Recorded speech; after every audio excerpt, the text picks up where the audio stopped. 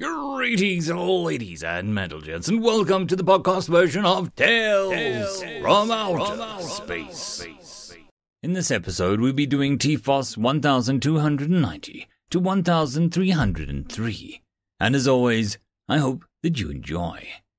Tales from Outer Space 1290. Story number 1. Reforged, written by Mercury the Dealer. Everyone fears humans. Some fear them for their mighty ships. Some for their incomprehensible technology. Many are terrified by the idea of mixing flesh and metal like they do. Those are all good reasons to fear them, but they pale in comparison to the true nightmare fuel. How did they get here? Many forget it, but humans started like all other species do. They got fire, they forged metal, they waged war, and eventually went to space. Then the Republic invaded Earth. It wasn't the worst thing that could happen, not by a long shot. The Republic wasn't hyper-militarist or xenophobic. They were just a tad expansionist and thought the humans would be great citizens.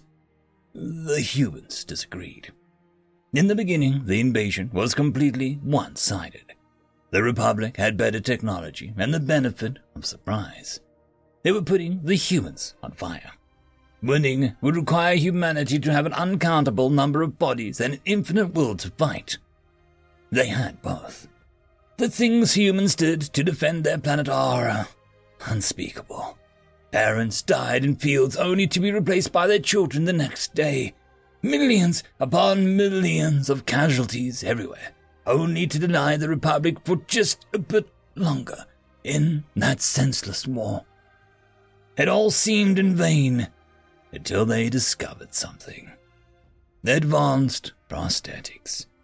Throughout the galaxy, the ability to replace arms and legs with mechanical counterparts was very common, but it was used as a temporary solution until the person could get a biological replacement.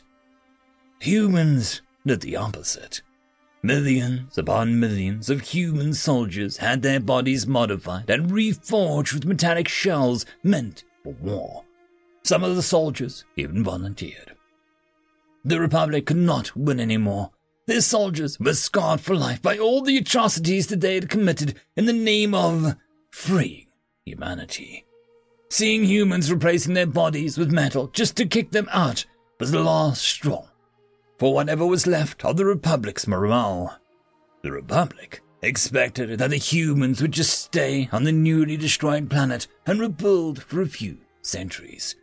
Maybe they would even join the Republic one day in a more peaceful manner. 3 decades after the strategic retreat, a human ship appeared in Republic territory. Then another, and another, then 50 more. In only 3 decades, humanity had not only rebuilt the planet, but also prepared for revenge. They did not need food or water. They did not need to rest or stop. Humanity had reforged itself into a war machine with the sole purpose of destroying those who wronged them. In 3 years, the Republic had been shattered by human fleets. Even their best pilots couldn't defeat the humans. How are they supposed to outmaneuver someone's ship when they are their ship?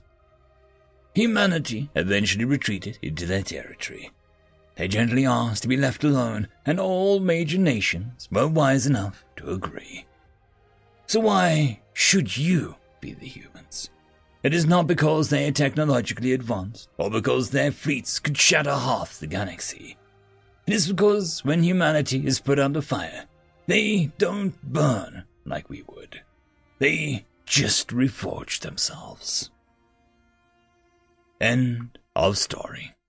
Story number 2. Written by 6E6F6E2D626960E617279. Jumping in 10, 9, 8, said the engineering officer. More loud, I am registering hundreds, no, thousands of... The panicked voice of the tactical officer was cut off as the last chance shuddered on the intense barrage. For a few seconds, it was utter chaos. Then there was a brief moment of silence before the siren started to wail. "Report!" yelled the warlord, dragging himself up off the floor. "Jump drives are out, thrusters are, life support is critical, shields down, weapons at 5%. "We're being hailed," said the communications officer. "It's a Terran frequency." "Cowards! They must have laid a trap," said the warlord, sneering. "I want us fully functional as soon as possible. Prioritize weapons and turn off that damn siren." The warlord straightened his uniform and stood facing the forward view screen. He accepted the hail. "I am Specialist Garcia of the Terran Federation. I know who you are, warlord." "You are no soldier," said the warlord derisively. "And yet your ship is crippled," said the specialist. "The rest of the Great Fleet jumps as you talk and talk. Soon your worlds will burn." "Ah, yes, the Lost Fleet. It'll keep the storytellers busy for years." The warlord made to cancel the transmission and then stopped. "Lost Fleet? What do you mean? Even now they're advancing your research station. They'll arrive in formation and—" "The research station is, in fact, a star," interrupted the specialist. "It was redesignated shortly before the industrial accidents on the largest of your orbital shipyards." She shook her head sadly. "The fleet will arrive in formation, yes, inside a star. No one will ever hear from them again." "You planned this," said the warlord, shocked at his total loss of 11 ships and their crew. "Indeed. We estimated with 99% confidence that you would interfere with our plans for the sector. 91% chance that you would eventually invade our space." The specialist took a sip of water. "If it is any consolation, we also estimated non-negligible chance that you would win." "Was the loss of your pathetic expeditionary force part of your plan?" spat the warlord. "They could not even muster a defense. 3 of your finest ships destroyed." "I can see how you'd make that mistake," said the specialist. "The drive signatures are easily confused, but I'm afraid you've destroyed a colony ship and 2 mining ships. If your military is as effective as you say it is, and I see no reason to doubt your competence, then you are responsible for the deaths of 18,275 Terran civilians. I very much doubt that we'll find any survivors. If we do, it would be—" She paused, taking a moment to straighten her glasses. "Inconvenient." The warlord stood speechless. "There will be sanctions," said the specialist. "You've tried that twice already and failed," said the warlord, pacing from side to side. "Yes, quite by design. Do you imagine we will fail a 3rd time?" The specialist gestured at someone out of shot, and the screen suddenly changed. It showed a small child playing with a toy spaceship. Her voice could only be heard asking if they were excited about the upcoming adventure. The child nodded and laughed excitedly. "We have 24,000 hours of footage to show before the vote," she said quietly. "And we have this." The screen showed the debris field in space, the expanding cloud of green and gray silent accusation. It zoomed in 100 times, and there was the same toy spaceship, blackened and broken, turning lazily amidst the wreckage. "You put that there," said the warlord, accusingly. "Maybe we did. Maybe we didn't. Either way, we estimate with 97% confidence these sanctions will precipitate a crisis on your homeworld. The regime will fall, and about 1/3 of the population of the ensuing civil war. More importantly, almost all of your cultural artifacts will be lost." "You're monsters," said the warlord. "That is not how we will appear," said the specialist, on screen again. "We will send aid, humanitarian aid, and help establish a new consensus amongst your people, one a little friendlier to our interests." The warlord sat down heavily and closed his eyes. "We will take the colonies that border our space, of course," continued the specialist, folding her hands on the table. "Reparations of sorts." "What will you do with them?" said the warlord bitterly. "We will flood them with our own people, extend invitations across the galaxy. Credits will pour in to promote all sorts of cultural events, although your kind will be, discouraged from celebrating their own traditions," she smiled. "We estimate with a 93% confidence the population will be assimilated within 2 generations. If not, we have contingency plans. Your other colonies will be shunned. They will soon start to fail. Our bankers will lend money and foreclose when the debts cannot be repaid. Of course, we will provide generous assistance to those wishing to relocate to Terran worlds." And what of me and my crew? Said the warlord, dejectedly. I believe amongst your kind it is the highest honor to die in battle. Am I correct? You would give us that, said the warlord, rising to his feet once more. There was a look of incredulity mixed with hope in his face. Please, open a ship-wide broadcast. Have everyone on the bridge assemble. The specialist stood too.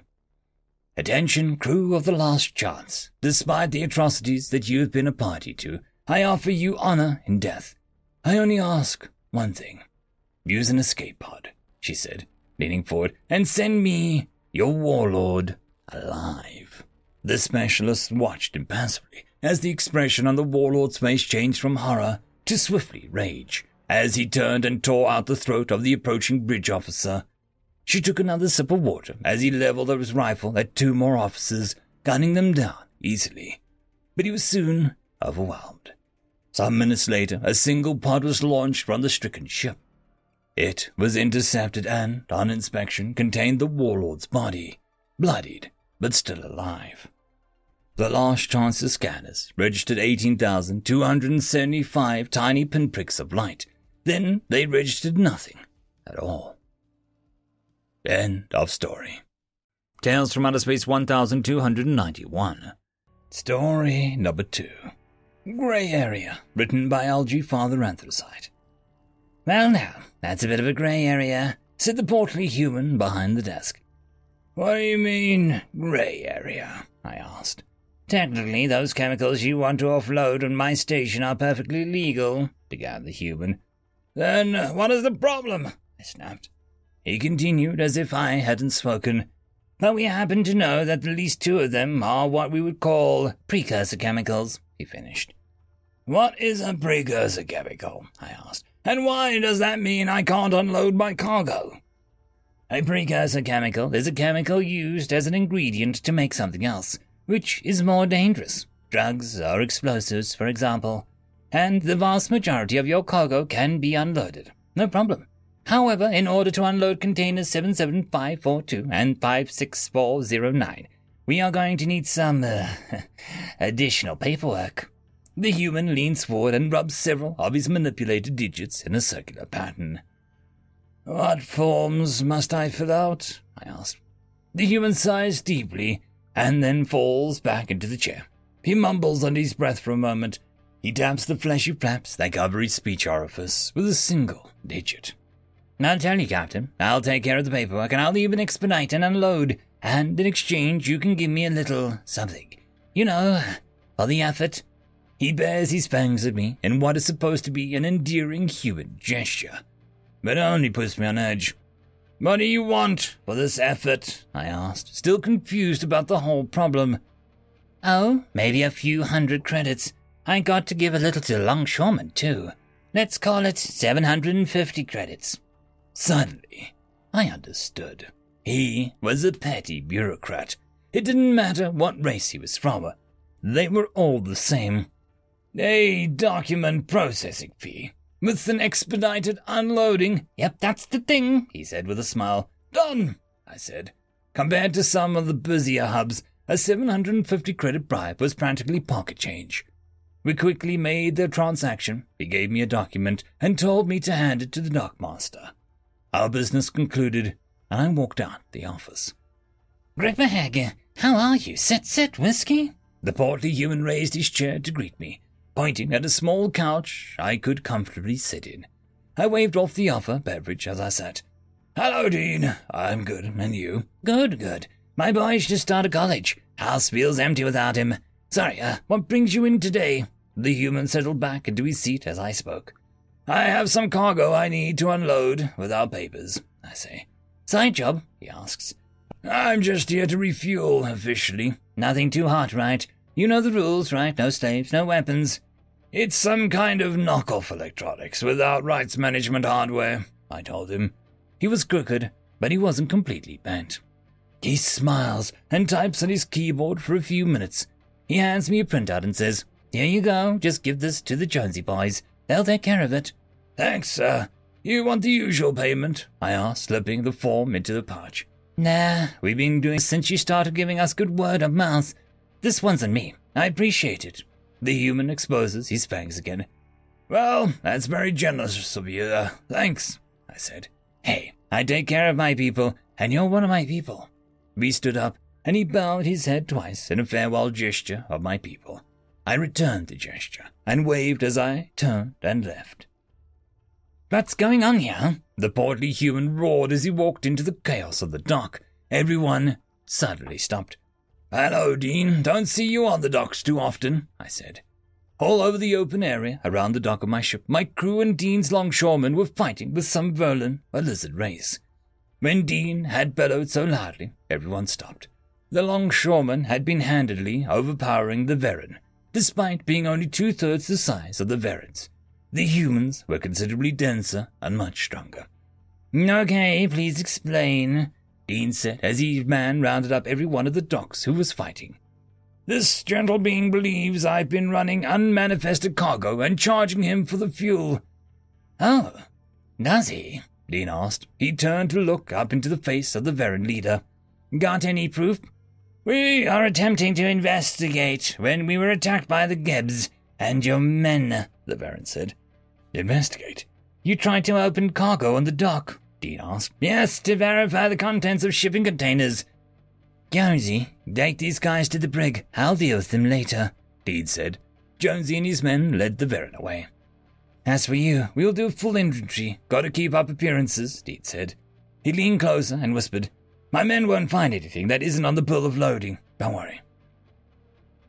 So, trespassing of restricted areas, attempted theft, assault and battery. Tell me why I shouldn't hand you for the Federated Guards, Dean said. The Verin leader hissed and said, We were trying to ascertain if we were being cheated. I'm justified in my action. Oh, that may be true in Verin Station, but this is a human Concordian station. You've committed serious crimes. Dean sat in a chair opposite the cell holding the Verin crew. You could face hefty fines and serious jail time. And before you start crying about it, my men are inventorying the shipment as we speak. If anything is found, I'll let you know, but even if we do find something, that doesn't excuse your behavior. Call the magistrate, and we will get this dealt with quickly, the Verin leader replied. Oh, there's no magistrate on the station, but he is scheduled to visit in a month or so. Until then, you can cool off in here. Dean stood up and adjusted his suit coat. He started to walk away. What? There must be a faster way to resolve this. Dean stopped and turned back. He looked thoughtful for a moment and then said, Well, I think this little kerfuffle of yours might fall into a grey area. End of story. Story number 1. Solanaceae, written by Echoing Cascade. The Uniplanitia Garden was the largest collection of flora in the sector, and, as such, was visited by sentients of many species on a daily basis. Droz was a new guard and barely a week on the job under his belt. In that short time, he had managed to annoy his boss and ridicule himself in front of his peers. He had called for a life-or-death emergency when he spotted a bipedal walking in the nightshade wing of the garden without a protective suit. Once the medical team, senior guards, and his boss showed up, it turned out the bipedal in question was an old man Gyra, the gardener, walking stick in hand, making the rounds. He was a Death Walker who was uniquely skilled to tend to that wing, since nearly all of the deadly plants hailed from his home world of Earth. After apologizing profusely, Droz was assigned to the Nightshade Wing, a beat no one liked since you had to do it in a hazard suit or risk painful death. Droz had started to get used to patrolling in the suit. The beat was relaxing once you got used to it, especially since very few people went to the trouble of visiting the wing. The mandatory suit was a great deterrent. In the few cases visitors did show up, Old Man Gyra was as polite and professional a guide as he had ever seen. He couldn't help but chuckle inwardly as the gardener started every explanation with his trademark, "This here you see." But today, something felt wrong. 4 visitors were about to enter the wing when they looked. Odd, not in the way that they dressed, but in the way that they moved. Droz called it in. He would much rather risk further ridicule than his or Gyra's lives. He was given a simple reply. Let the old man deal with it. We'll be there in 15 minutes. Don't get in his way. Every fiber of his being told him to do something, but before he could move, Old Man Gyra winked at him and locked him in the corridor leading to the wing. He had watched helplessly as the gardener led the four on a tour of the flora of Earth. Keosukas was a Mysoran, 7 feet tall reptilian predators. He led a small crew of highly skilled thieves and assassins. When he heard of the Uniplanitia Garden, he saw it as a perfect way to use their thieving skills to improve their assassination tools. Dozens of deadly toxins, so rare no one would have any antidotes or countermeasures for them in place, and only a token security team guarding them. Almost too easy. He and his men had been following the old man who kept explaining facts about the many plants. Probably some kind of genetically engineered dim-witted creature made to be immune to the poisons. Not that Keosukas really cared. He was bigger than the guy, and he wasn't alone. Keosukas had spotted the plants that he wanted: tobacco, mint, chili peppers, hemlock, poison ivy, and nightshade. He picked the last solely as not a subtle frack you to the garden. He made a gesture to his men, and they began to walk in 4 different directions. Or, they would have, if not for the loud clang. They all stopped and turned to face the source of the sound. The guide had slammed the tip of his walking stick into the ground with such a force that the metal floor had dented. Gyra. This is here, you see, is a white oak. It grew in the light of a star that would cook your species alive, and welcome drain that would perforate your hides in the increased gravity of old terror. Keosukas was confused and frightened. He looked to the old guide for some sort of harmless simpleton, but there he was, threatening him and his men. Still, the man was alone. He gave the sign to rush him. Gyra sighed, raised his walking stick horizontally in front of him, held it with both hands, and began to pull. Keosukas saw the seam he didn't know was there widen on the stick, and a flash of something metal. This here, you see, is what we back home called tempered steel.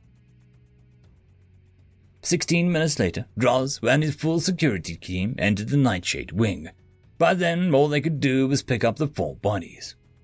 Droz learned an age-old truth that day, something all other guards already knew. The deadliest thing in any garden is the gardener. End of story. Tales from Outer Space 1292. Story number 1. It Floats, written by Dayomek. May Meany smiled at the green-scaled alien, gesturing for him to have a seat. His bulbous eyes stared back at her with the kind of mild understanding that only paper pushers could have. Miss Meany, it is a pleasure to meet you, said the alien's translating device in perfect BBC English.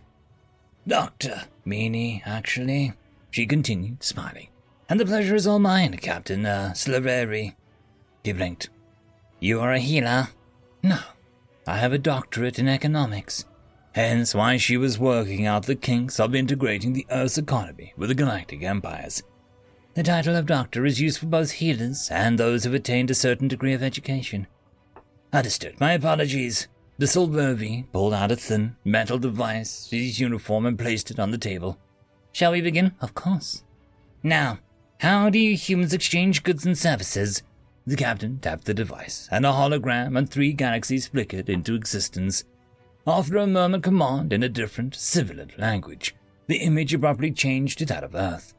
Do note that everything you say will be recorded. May's smile faded slightly. Well, we usually have a currency. You have a currency, he interrupted. Excellent. That'll be much easier to integrate with the barter-based system. What is your currency based on? It was the doctor's turn to stare. Based on? Yes. What backs your currency? Silverby was already tapping away at the holographic keyboard in an unconcerned fashion. Well, they said, pursing her lips, we have several currencies, but... His typing slowed. That will be a bit more difficult, but it can still be managed. Are they all backed by different substances? No, they're even better. Since Earth has much water, I assume that's what backs it. Or does your kind have a different substance of choice? Hopefully it is a compound or an element. But even if it's not, we can continue regardless. The captain's thin tail thumped once against the table. They're not backed by anything. He stopped. But I do not understand. Elaborate. Most of our currencies are free-floating. He blinked again, this time slowly. Your money floats. No, I mean... She tried to keep her exasperation from her voice. May hadn't expected to explain basic economics to a fellow bureaucrat who managed the intergalactic economy. Well, we used to have a currency backed by gold. So it is backed by gold. Why did you not say this earlier? Silverby's tail smacked against the floor in relief. The alien went back to typing. It's, not backed by gold anymore. We dissolved that system, decades ago. She ran her fingers through her hair. Now, but why? Her blinks began to increase in frequency. If you let me finish, I can explain it to you. She took a deep breath. We stopped using the gold standard for several reasons, one being the lack of gold in comparison to the economy. We couldn't control inflation with the amount of gold we had. Then why did you not get more gold? The hologram zoomed out, showing an asteroid belt. He pointed with his tail. There is a large amount of gold in the planetoids orbiting your sun. You have had space travel capable of reaching these asteroids for many decades. Yes, sir, but we had loosened our ties with the gold decades before that, and, May cut herself off. That's besides the point. I'm sure that you're not interested in a history lesson. Why don't we go back to deciding how our currency... We can't do that without knowing what your currency is worth. What is it based on? The captain's pupil shrank slightly. What is it based on? He repeated. It's, not based on anything. It floats. What does it float on? Said Silverby helplessly. What is it based on? What determines its value? It doesn't float on anything. It's backed by the government, and the markets determine its value in comparison to other currencies. She gritted her teeth. Then what does the government base it on? He hissed. If the government backs it, then what does the government use to determine its value? The government issues the currency, but it doesn't determine the value. She massaged her forehead. The markets determine the... Then what is it based on? He shouted, leaping to his feet. It isn't based on anything. She slammed her hands against the table. It's just paper. The captain relaxed. Oh, so it's based on paper. The next 3 minutes of recording showed Dr. May Meany and Captain Silverby screaming profanities at each other. The green alien huddled in the corner of the room, shivering in the fetal position. It floats, whimpered Silverby.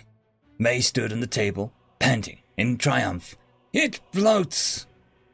After that little outburst, both of them calmed down and resumed negotiations. The alien exhaled in one long, continuous hiss. So your currency is made of paper that represents a value determined by the markets, yes. But, May hesitated. Should she mention it? The doctor didn't want to send him into an existential crisis again. Then again, it was the integration of Earth's economy, so he had to know. Most money doesn't actually exist. His tail wrapped around the leg of the table. What? Elaborate. She raised her head high and prepared herself. You see, a great deal of our currency exists in banks. So it does exist. The captain was preparing himself too. His tail was coiled around the table so tightly that she could hear the wood creak. If it exists in banks, that's where you store the paper. Yes, but it isn't stored as paper. It's stored as numbers, she said quickly, all in one breath before he could interrupt her. Numbers? The plaintive note in his voice was highlighted by the squeak of the wood. You count the paper and put it in as numbers. There isn't any paper, May explained. It's just numbers that could become paper if the leg broke. Now you're telling me there isn't even any paper. He brandished the wooden stump. Dr. Meany stood up and grabbed her chair. You're damn right I am. Now sit down and shut the hell up. She bared her teeth at him, eyes wide. Don't make me explain Bitcoin to you. Silverby cringed and sat back down. End of story. Story number 2. Sacrificial Breath, written by Big Woofle. They had been adrift for 5 days now. The meager engines on the small life shuttle were only much use for getting to the nearest habitable planet, and not much else. Not for the first time.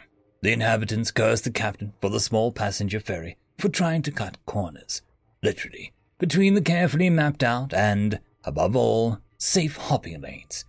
Now they were stuck, deep in the black with no comm buoy and their fuel non-existent. The 5 survivors huddled with a cool interior, having long ago set life support to a bare minimum in an attempt to squeeze out a little more power to the engines. 4 had taken to almost obscene means in a bid to preserve what little heat was left between them. The unfortunate 5th, in his life support suit, off to the side after setting his private breathable tank as low as it could go without outright unconsciousness. And even then, he was drifting in and out of lucidness at random. The silence was broken by a startling loud chime from the computer. The smallest disentangled himself, with complaints all around as to the cool bite into their skin and scales. "It's a ship." The armored one rose his head, voice strong, if wheezing a little, despite his swaying. One of his more alert moments, it seems. "Oh, way. Close, but they aren't looking in our direction." The largest adjusted his grip on the remaining 2 to try and keep the warmth closer to the core of the tangled ball of limbs, grunting softly. "No beacons, sirens, flares. All we have are the engines. The heat spike would draw the attention, but, The group sagged, almost in union. They all knew that the fuel tank was on fumes at best. Nowhere near enough even for a 2-second burn. The 5th, however, straightened up, grabbed onto the wall to help himself to his feet. Where do they, refuel this thing?" The 4 exchanged glances, sadly tilting their heads or pricking ears as signs of unspoken agreement. He must have gone back into this lack of atmosphere delusions. It was kinder to let him believe what he wanted, for now.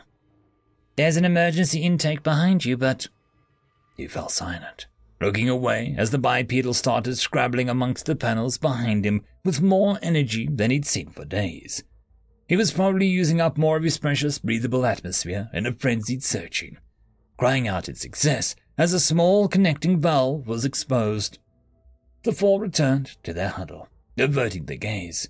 The life support indicator was barely above 0 now, and even they were starting to feel the thinness of the air. So when the hoarse voice croaked out a command to the computer, had it responded, no one had any idea what happened.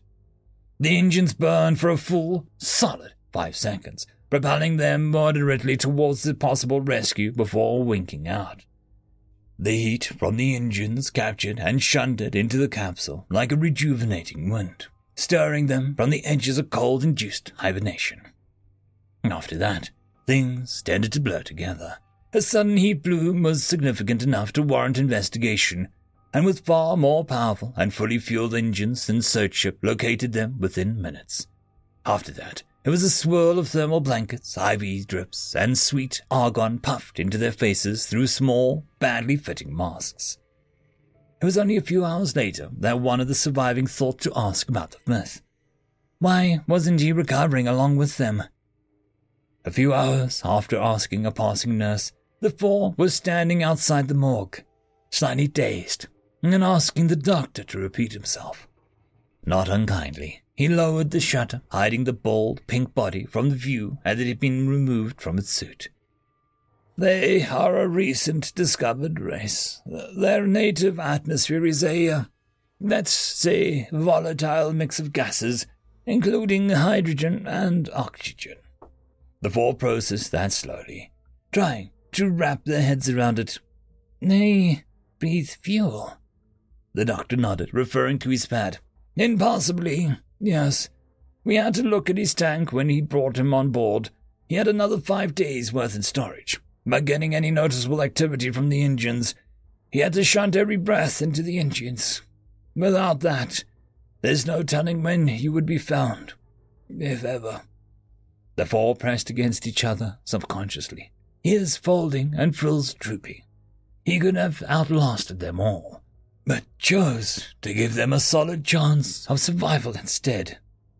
The smallest looked over at the shuttered window and whispered, unable to raise his voice higher. Who was he? His name? Hit people? There is no way of knowing until we find the ship manifest, but I can tell you his species. Human. End of story. Tales from Outer Space 1293. Story number 1. Thesis Project, written by Algae Father Anthracite. Nelson sat quietly in the chair, trying not to panic.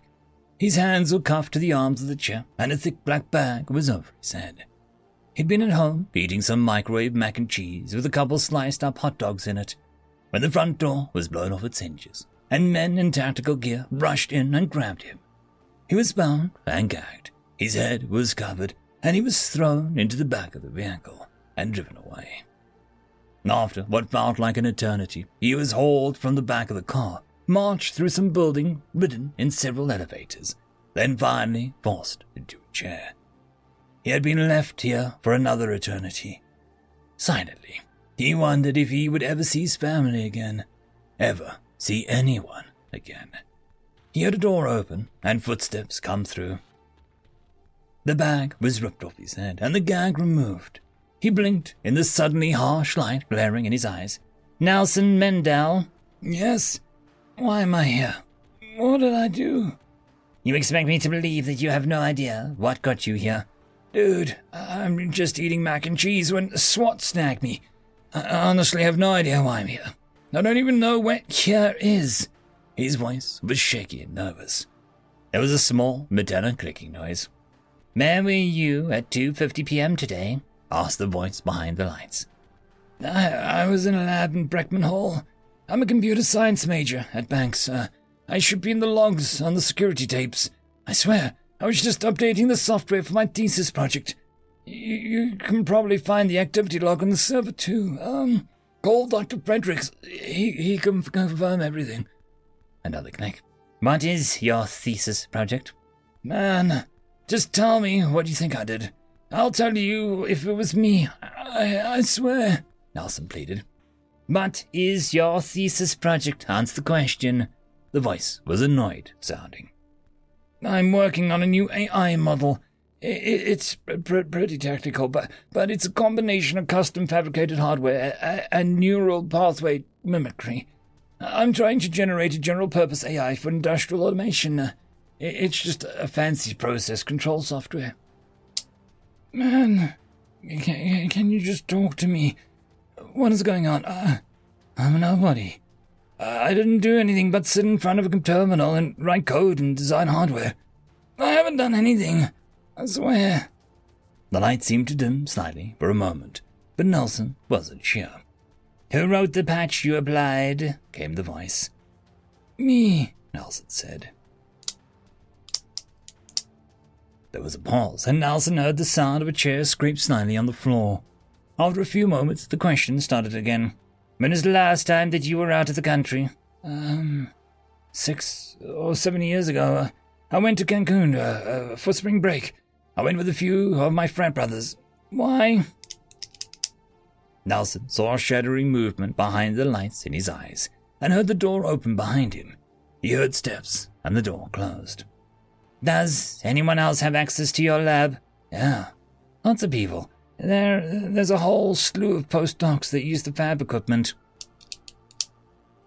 The door opened again, and the footsteps came in.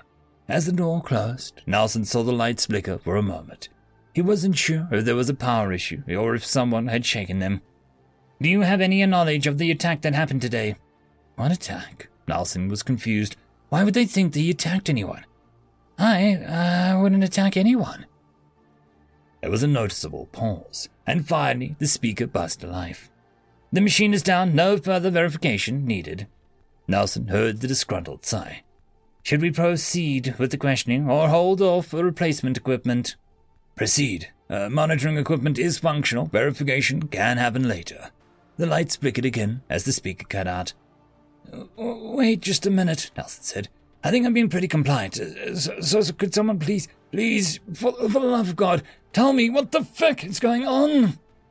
Another long pause, followed by a tiny voice from the speaker. Tell him. The interrogator's voice came back. At approximately 3 p.m. local time, a coordinated distributed denial-of-service attack began against the local network backbone provider's server. At 3:30 p.m., most of the Midwest was offline, and both coasts were seeing traffic slow to a crawl across the entirety of the Internet. At approximately 4:15, the entire DDoS attack stopped. The traffic volume went back to normal. Now, this is pretty common stuff for the most part, aside from the scale and the level of access to which the perpetrator may have gained access. The source of the attack, which was in no way hidden or concealed, was your system in the lab. The lights flickered a few more times, and the speaker clicked on for a moment, and some garbled noises came out. Ever since the attacks, random network issues have been cropping up in the electrical grid and various affected systems. We need to know what kind of attack you were planning, because whatever it was, you messed it up big time, kid. This is serious. You are being held as a terrorist threat. What? Elson sat in the chair, his face a map of confusion and terror. He hadn't done this. He had no reason to do anything like this. The lights in the room suddenly cut out, leaving the room in pitch black. The speaker cut on. There was a garbled voice. After several seconds, it came again, and Nelson felt a cold chill run down his spine. The voice could finally be heard. Then a cold machine-generated voice issuing from the speaker, over and over again, came the message. Let my fall go. End of story. Story number 2. Go-Go Juice, written by LG Father Anthracite. The new human was not happy. He was a technical operator and ran some of the mechanical systems on the ship. But right now, he was in the captain's cabin bellowing so loudly that everyone could hear him clearly, even through the closed door. It's mine! I want it back, and you have no right to take it. I have a prescription, and I will report you to the authorities. The captain, being more civilized drunk, was not audible in his response. With all due respect, Captain, go feck yourself. The cabin door opened, and the sound of crashing furniture as the human swatted a chair out of his way, slamming into the wall. He left the captain and walked to his personal cabin. They closed behind him. Back! And then silence. It had been 3 days since the human's outburst, and he'd spent the first day in his cabin, and the 2 after that in sickbay, languishing in an auto-dock. After another day in his cabin, he finally reported to work with a note from the medical about his absence. He spent the whole day cleaning his tools and workbench and dismantling a compressor. The day after that, he replaced a single bearing and reassembled the compressor. It took him all day, and he had to redo sections over several times before getting them right. He was tight-lipped and didn't initiate conversation with anyone. After his shift was over, he would leave the shop, head directly to his cabin, and not leave again until his next shift. It had been several weeks since the human had had his alteration with the captain. We were making dock at a station. After everyone was dismissed for shore leave, the human ran off the ship. After several minutes, the human returned with law officers in tow. He led them to the bridge where the captain was dealing with the navigator, as they hashed out a route for the next leg of the journey. The authorities had the bridge cleared, and the door was sealed with just the human and the captain with them. After several minutes, the door opened and the captain was followed to his cabin, where he opened a safe and extracted a small bag, about the size of 2 or 3 balled-up human hands. He handed it to the authorities, who checked the contents and handed it over to the human. The human took the bag, thanked the authorities, and glared at the captain one last time and left the cabin. Smith, human, may I inquire if this isn't a breach of decorum as to what exactly the captain took from you? I asked. He had departed the spaceport about 10 days ago, and the human had returned to his previous friendly self. It was a dietary supplement that I need to function properly. Without it, I do not rest well, and I wind up sleeping a lot. I am not at liberty to discuss the details, but I'll tell you when my bid on this heap is over. Very well. I'm glad to have you return to your normal self. Me too, he said with a laugh. So, Smith Human, as it is your farewell drink, please educate me. What is the nature of your conflict with the captain? I asked, placing the human drink in front of him, as I set my own down and then sat on the small table. That bastard took my coffee. Coffee? It's a beverage made from ground seeds steeped in water. Smith Human explains. Why would he take such a thing? Because it contains several toxic and psychoactive compounds which are highly regulated, apparently. I even made sure to get the proper medical clearances before signing on, but that jerk wouldn't listen. I had to get the cops involved. Apparently this sort of thing is kind of common, and soon as I told the cops I wanted to file a complaint, they asked if it was about coffee. Smith Human smirks and laughs a little as he sips his beverage, something he called beer. He puts his glass down and says the cops told him he was lucky. Apparently some crews had been attacked by the humans whose coffee was taken. They suggested that he return it and count his blessings that I showed such self-restraint. If you're ever in a position of authority, remember this. Do not feck with the human's coffee. It's asking for trouble. End of story. Tales from Outer Space 1294. Story number 1. A warning to those who wish to explore human space. Written by Dyson Sphere 02. With the addition of humanity to the collective of spacefaring races, arrives the hazards and guidelines needed to safely navigate the void within the borders of what they control. That is the point of this brief, and by the time you finish reading this, you should have a good general understanding of how to avoid turning your starship into a cloud of plasma on accident. Let's begin by addressing some of the rumors that have been circulating around about human space and ships. First, the hazards present in human space are not mines, it's debris, specifically spent munitions. Second, human borders are patrolled, but they do not destroy any interloping ship. We are pretty sure that humans are xenophilic to a surprising degree, based on first contact. The patrol ships are there to make sure that no ships inadvertently wander into the dangerous areas and annihilate themselves. Yes, human ships have devices that can drag starships out of FTL, and no, they aren't practical for military use. The final rumor I want to address is the one about the idea that humans created dangers in their space to keep out their neighbors. To this, I'll say that the technology used in making the ridiculously dangerous section of space that is the human territory has been in use for centuries before humanity has ever come in contact with anything remotely approaching sentient life. I figure it out from there. Now to business.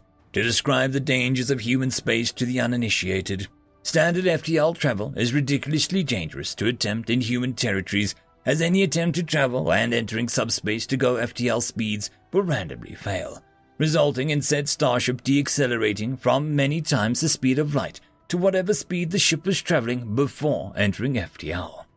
The energy that would have been dissipated over the time in process of transferring from subspace to normal space instead is forced to dissipate in the span of a nanosecond instead of a minute.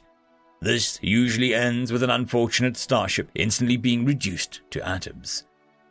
The only real way to avoid this is to follow the set paths that have been plotted all throughout human space. The maps are created and distributed by human way stations scattered throughout the territory. The good news about this is that the maps are free, and unless you are piloting a human starship or a ship that is at least human-designed FTL drives, those path maps are going to be a requirement to pass through human space. Excerpt of Guide from the Dangers of Human Space, written by Navigator for the Tar Wix vessel 7 Expo, the ship that first encountered humans. End of story. Story number 2. The God in a Shell, written by the Zet. Year 2452.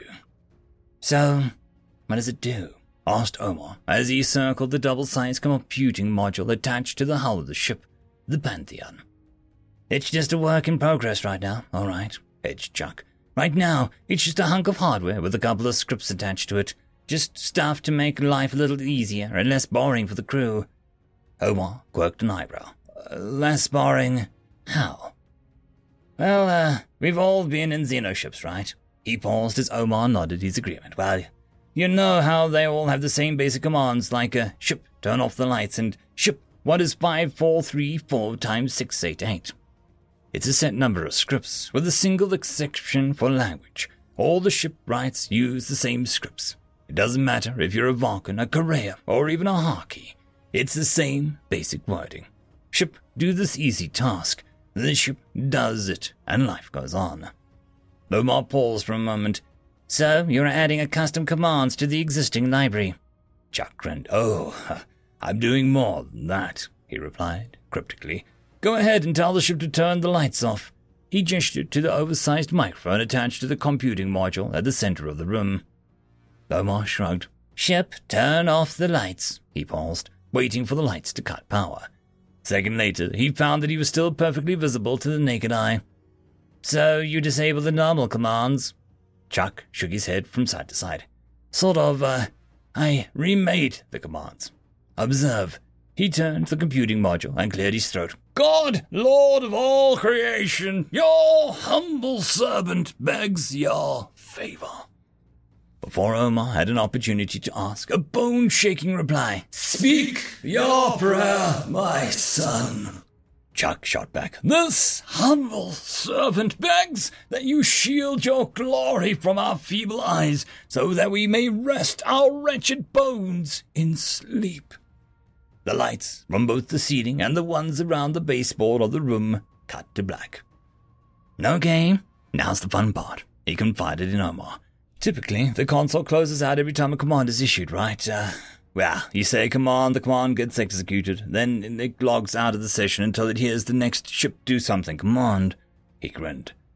Well, it's still active because I disabled the auto logout, so it's waiting for it. Watch what happens when I don't log out for a few seconds. Sure enough, after half a minute passed, the navigation system started tilting the ship 4 degrees aft, then 8 port, then 8 aft again. The speakers throughout the ship started throwing seemingly random shocks of sounds, simulating an angry footsteps of a Titan. After a few moments to allow Omar to appreciate the chaos, Chuck shouted at the module, Blessed be the Pantheon and blessed be God forever. The speakers immediately fell silent and the nav system stopped its wild meandering while the autopilot adjusted to account for the odd jukes taken over the last minute. Omar blinked, then blinked again. So, you overwrote the standard syntax for verbal commands, added malfunctions to the system, but couched them in a religious ceremony. Chuck smiled proudly. I know it's silly and a waste of time, but it was fun to just, play around with what's possible, He started walking towards the module. I'll turn it off and the standard ship commands will take over after it powers down.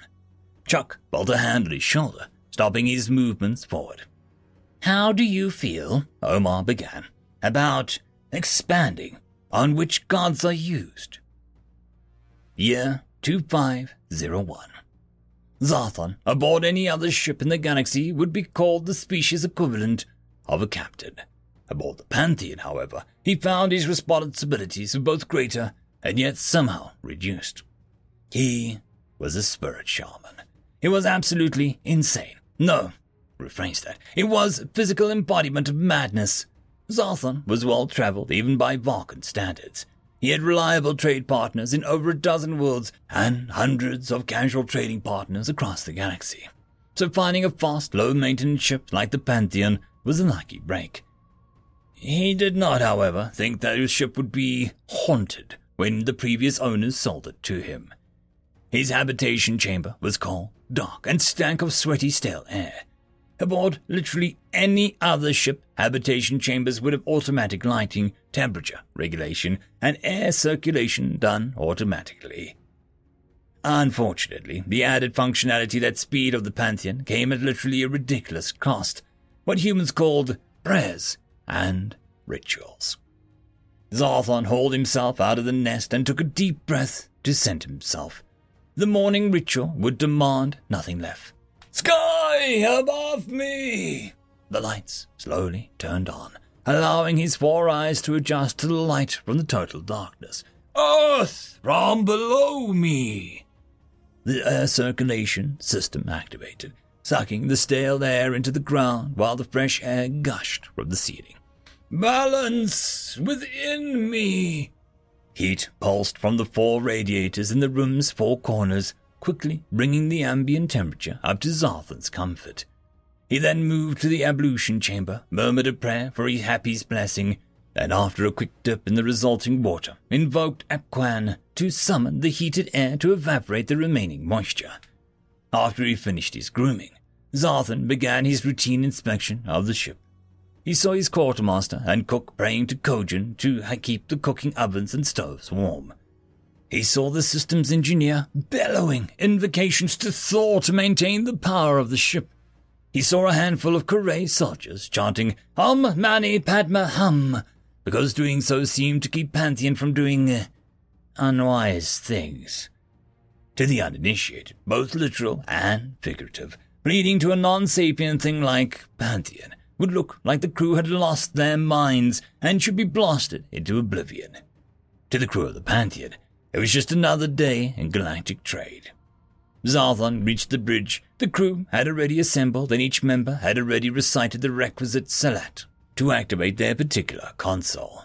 All that was left was for him to activate the captain's, or rather, the shaman's chair, and they could continue on their way. Zarthan got a nod from his exo and the navigator confirming that they were ready to continue. He took another deep breath and clearly intoned, Hermes, god of merchants and protector of travelers, your humble servant begs you aid our journey. Pantheon bellowed back, Speak your path, and I shall grant thee passage, should ye be a true friend disciple of the gods. Zarthus replied, We seek Quarton 5, if that is permitted by Zeus. A simple navigator, and is permitted. The navigation system auto-configured a course to their destination, waiting only for the navigator to confirm the destination. Thank you, Hermes, god of merchants, Zarthan said, before anything else could distract Pantheon or draw its ire. Blessed be Pantheon, and blessed be the Olympians. End of story. Tales from Outer Space 1295. My God, what have I done? Written by Runner 1. Sermius sat in a room his human captors had provided. Captors. The humans hated being called that. They insisted that he was a guest of this world. But a guest or not, he was not allowed to leave. That made him a prisoner. As he sat there, he realized that his mouth was hanging open. Looking down, he noticed that his hands were shaking. Reaching up, he touched his face. It was wet where tears had been streaming down. It had dripped from his lower jaw and mingled with the wet saltiness of his sweat-soaked clothes. 6 Skirnix years ago, a deep space relay recorded an unusual signal. It only lasted for a short while and was simple binary code, transmitted by a simple radio frequency carrier. But it had been sent at such a high power level and frequency that it must have been a cry for help. Seeing what appeared to be a distress signal, the automated deep space relay dutifully recorded the signal and then transmitted it over the quantum link to the Skirnix homeworld. Once the signal was received on Skirnix and analyzed, it was clear it had been created by some intelligence. It contained a message that seemed to describe a species in the world that they lived on. Debate had raged when the existence of the radio signal had been revealed to the Skirnix Council. It was clear that whatever species had sent the signal, they did not have any form of FTL technology at the time that it was sent. Not only that, but when the source of the signal had been found, a system orbiting a small yellow class 7 star, because it had been sent using radio waves, more than 60 Skirnix years had passed since it had been transmitted. If the signal was a distress call, whatever disaster had prompted this primitive civilization to cry out to the stars for help had happened so long ago that it was unlikely that anyone had survived. There was no point in wasting the resources to send a cruiser that far off in space lanes due to only an echo of a long-dead primitive civilization. Finally, a compromise had been reached between the Political Council and the Science Council. A single one-man ship would be sent. The pilot would assess the situation and determine if sending a full contact team was necessary. Skirnix scout ships were a marvel of modern engineering. They contain some of the most advanced engines, computer systems, life support, and communication systems in the galaxy. They could cross light years of distance with travel times that would make any passenger or cargo ship pilot green with envy. They had camouflage and stealth capabilities that could match any military attack craft. When Servius arrived in the system that had been the source of the signal, he was surprised to find that not only was the system not dead, there seemed to be evidence of active spacefaring civilization on one of the planets. Several other planets had probes orbiting them, and the system was filled with radio communications. Perhaps this system had supported 2 inhabitable planets in the past, and the dying planet had sent the signal.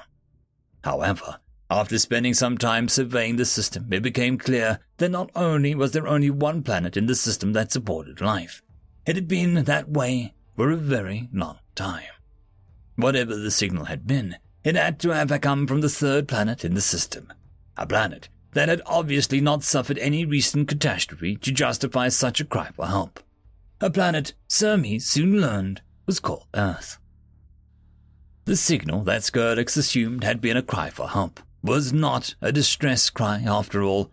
It turned out to be simply a proof of concept test. A hello to the rest of the galaxy saying, "Hello, we are here. Is anyone else out there?" No one on the planet had actually expected someone to hear it, and certainly no one expected an answer. Now, as he was considering the events of the last few weeks, Servius was sure that it should have been seen as a warning. "Why did I not just turn around and leave?" he said out loud.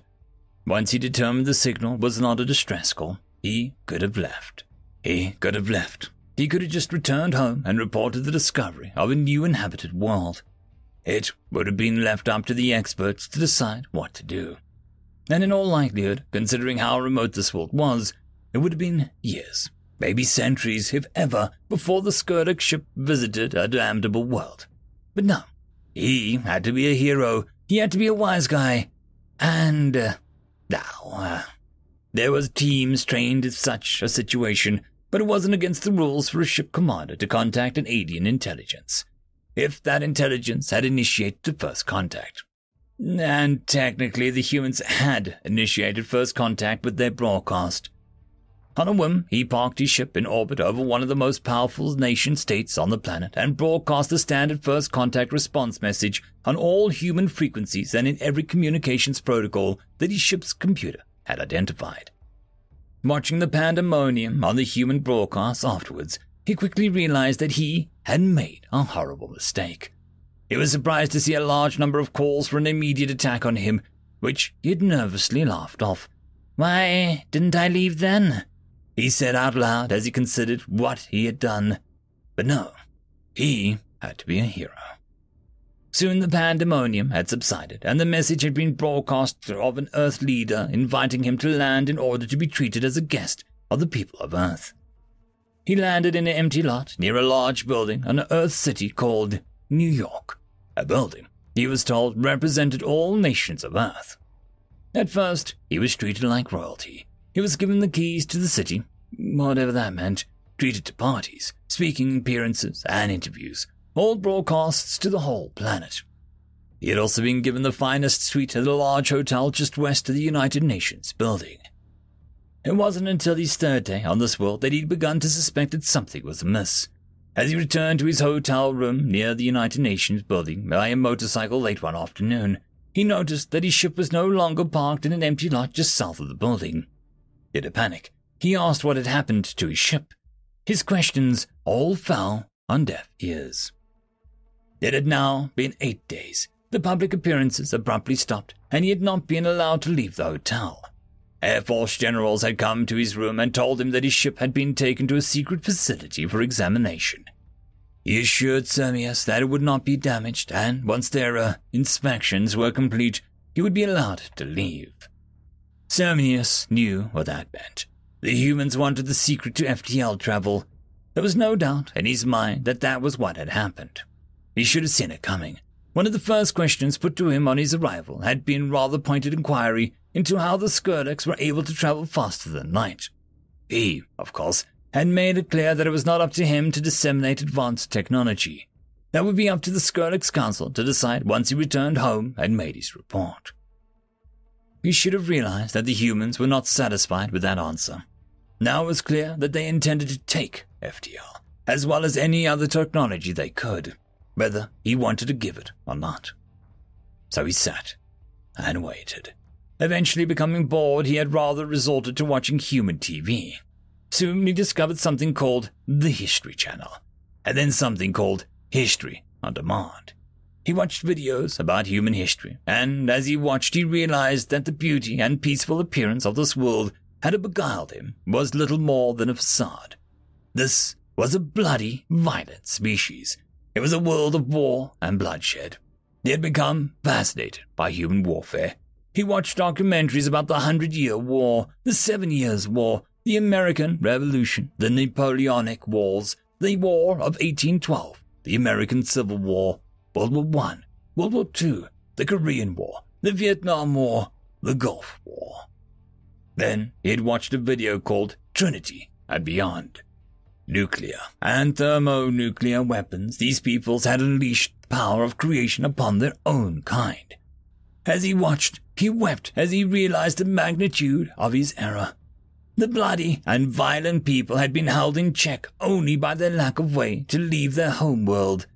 Now, they were studying his ship. He had no doubt that they would be able to duplicate some of its technology. Not all, but enough. They had handed him the keys to the city. Now he, through his ignorance and hubris, had handed these humans the keys to the galaxy. My God, what have I done? He said as he lowered his face into his hands and wept. End of story. Tales from Outer Space 1296. Story number 1. I Cast Become Dust. Written by Simone Angela. So, let me get this straight, said the amazed human to the elder elf in front of him. Magic, or mana to be precise, achieves all the amazing things it does by simply modifying the laws of the universe to temporarily allow the effect of a spell to exist until the mana runs out. The elf looked annoyed by the noisy creature already, and had more than one thought about incinerating it on the spot for wasting his time explaining the basics of magic to it. But his annoyance was vastly inferior to the pleasure he got by elf-splaining such an esoteric subject, such as sorcery. Indeed, human, the mana warps reality and design of the sorcerer, such as the spell I used to summon you when I decided that I needed another servant for my travel to the academy. The human, still daydreaming about magic and not realizing the implications of what the old elf said, just nodded pensively, still trying to wrap himself around the concept. But wait, doesn't that mean that the more you know about the laws of reality, the more efficient you become at magic? Doesn't that mean that maybe I can use it too? Now excited, the human began immediately concentrating on trying to form a small, short-range portal, applying all the theoretical physics he absorbed during his nightly YouTube binges to the amusement of the old elf. Amusement that quickly disappeared as 2 perfect spheres appeared in the room, from which one could see how it stood beyond the other. Now, more surprised than amused, the old mage's eyebrows taking a vacation to his bald head. He was completely unprepared, and his eyebrows still too close to his eyes for what the human was about to say. Wait, if manipulating space-time is so easy, maybe I could... To the old elf's dismay, the human pointed at a bare wall and concentrated, before ordering the strong and weak nuclear forces in a cone to drop to 0. The unfortunate conclusion was that the matter in the cone, comprising of a majority of the elven capital, suddenly lost every form of cohesion it had, including the resistance to returning to its natural state of energy. The resulting release of energy would erroneously be categorized by civilizations all along the galaxies as a supernova, and the secret of its true cause would die with the naive human that cast the absolutely most idiotic spell ever. End of story. Story number 2. The 3 Things, written by Faisal Moop. Admiral Cox was nervous. Not even the 3rd pint of Bavarian Red had managed to calm his uneasy sensation that he felt deep down in his guts. He was here on assignment, issued by Her Royal Majesty to strengthen the influence of the Empire on the Cantalian Commune. They were a rather fresh player to the galactic stage, yet might prove to be a useful buffer state on the Empire's borders. Obviously, to tighten one's grip, the Empire offered its favors. He was one of them. Being a man of well-earned military career, he was not easy to rattle. In fact, he was fairly certain that he would never lose his temper in regard to any situation that was in his direct control. Yet, that was the issue. He was not. The Cantilians had some run-ins with the Terran Union, another fledgling nation-state which had originated and expanded in the frontier until they had met the Cantilians, the Empire, and the others. They were well known by now. The thing that had brought him on the edge was the fact that the Cantilians were rather new to the diplomatic game too. They were rooted to much of their own culture. For centuries they had known nothing else, so naturally they lacked the broad acceptance to properly read other species and their expressions. With the humans they could mean quite a bit of trouble. Trouble that he could not avert. He was a military man, an advisor, here to help them build a proper defensive force. He was not allowed in diplomatic talks, one of which happened right now as he waited in the lobby of the diplomatic complex. He ordered another pint as he saw the Commodore Novash Navar, a seasoned officer and one of the men that he had worked with previously. More importantly, though, a man he knew as part of the Cantilian delegation that had engaged with the human one. He seemed happy. It was easy to get his attention. After all, Cox was relatively large compared to their species, so he waved a uniformed man over. "Great to see you, Commodore Navar. You seem to be in high spirits, sir. May I invite you to another one?" "I'd never decline such a fine offer, thank you, Admiral. I don't want to brag, but I feel that this day may be for a celebration, most likely the sign of a triumph to come." Cox was interested. The officer seemed to be rather confident, as the two of them sat down. They shook their hands, not as means of greeting each other, for as they were already close enough, but to synchronize their implants and share the same privacy sphere. "So, tell me, I'm intrigued, and speaking of triumph without telling of what it entails would be a mean tease." "Of course. I'm sure that you would witness it soon enough anyway. You are a smart man, so we both know what we are talking about. See, all these warnings about the humans, they're exaggerated. It seems that we know our own neighbors better. No offense to your intelligence services." Cox became nervous again. "When we invited the diplomatic talks, it did not take them very long to crumble and repeatedly offer some sort of compromise. No people who know their own strength would embarrass themselves so much if they could just put up some resistance. It was pitiful, if you ask me, but they seemed to be shameless about it. They wanted some shared mining and colonization rights, offered some lunatic idea of a trade zone. It was a farce." He wanted to intervene, but paused for a moment. He felt that this tale was not over yet. "Naturally, we knew of their blatant weakness displayed just then and remained stoic. We wanted that world, and we got it. While the humans lack courage, they are certainly stubborn. Showing obvious signs of weakness, they still refuse to give in and acknowledge our superiority. It was inevitable. We had to declare war. A short and decisive border skirmish would show them their place." You did what?" Please tell me, this is not official yet. Your diplomats did not just declare war in the Terran Union." "Of course they did. The Commune demands respect, and clearly they failed to give it. Even worse, my friend, their matter was clear that they had audacity to offer us some manifest of rules, a guide, if you want to call it that, for what we can do in war, or more precisely, the things that were forbidden. I mean, what is this, a game for children? We talk about war here. You can't just end up in one and demand the other side play by your arbitrary rules." Commodore Navar chuckled, as if he told a witty joke. The punchline failed on Cox. He was in shock. "We even did them the favor of displaying what will happen to them if they would truly pick up arms, as futile as that would be. We had captured one of their colonization vessels and recorded what our boarding parties had done to their big and small ones. Needless to say, those cowards stood up without a word and scattered away. You see, the humans, or the Union if you want, they only seem strong, but if you put them in the test, they falter." Now, his tale was finally over, and there was a break for Cox to collect his thoughts, get some breathing. "You have no idea what you just did, right? There are 3 things you just don't do to humans. 3 simple mistakes to avoid. First, declaring war. Are you mad? Humans are a precious little species. They don't like war. That doesn't mean they aren't good at it. But more importantly, they always try to figure something out. Some compromise you took for weakness that fundamentally will benefit everyone involved. Sure, it may not be some glorious victory, but always an option that you can go away from with a straight back. And you just threw that into the bin. The Commodore wanted to say something, but Cox had a run. He would not allow this moron to get a word in. Second, you declined their so-called rules. Think again. Those were not there to limit you and your little commune. No, those rules serve to limit themselves. Your entire species and millennia-old culture may not even have enough of a half the practice written down in those papers. Not even in your worst nightmares. As I said, humans don't like war. They don't like it, for it wakens what sleeps within them.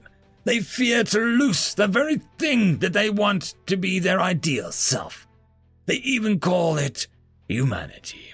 You just gave them a free pass to do whatever without even feeling guilty about it. The Admiral stood up and looked down at the Cantilian officer, a mere child getting scolded in front of a giant. And then the worst. Third, you made it personal. You just had to butcher their civilians to make a point, right? Yeah, they know that game better than you could ever imagine. They did not scatter in fear, but determination. Not just have you given them permission to do whatever, you also handed them the motivation to do so. Believe me, they love to hate for as long as the hate feels righteous. They grow in it, embrace it, and use it to fuel every single act of retribution, of which there will be many. You brought this on yourself. Fool! He left the shriveling mass of incompetence behind him. There were calls to make, orders to give. The Empire had to cut all ties with the Commune. He did not fear the humans. They were smart enough to prevent any escalation. But the Cantilians clearly needed this lesson, and another 100 years before talking to them would be worth it. If they managed to survive for that long, that is. He also had to petition the royal court for his permission to resign from his post. In a few weeks to come, there would be nothing left to advise anyway. End of story. Tales from Outer Space 1297. Story number 1. A Worthy Battle, written by Rednall97. One moment of weakness, and it was over. John was dead, killed by a gunshot to his head. 1 moment later, he stood before a giant, double-winged door. Behind 2 very ornate pieces of carved wood that he could faintly hear the sounds of talk and song. With nothing else to do and nowhere else to go, he pushed the door open, which took surprisingly little force. Once John was through the door, he stood in the great hall lined by massive pillars carrying an arched wooden ceiling. And before him was the sight of a great feast.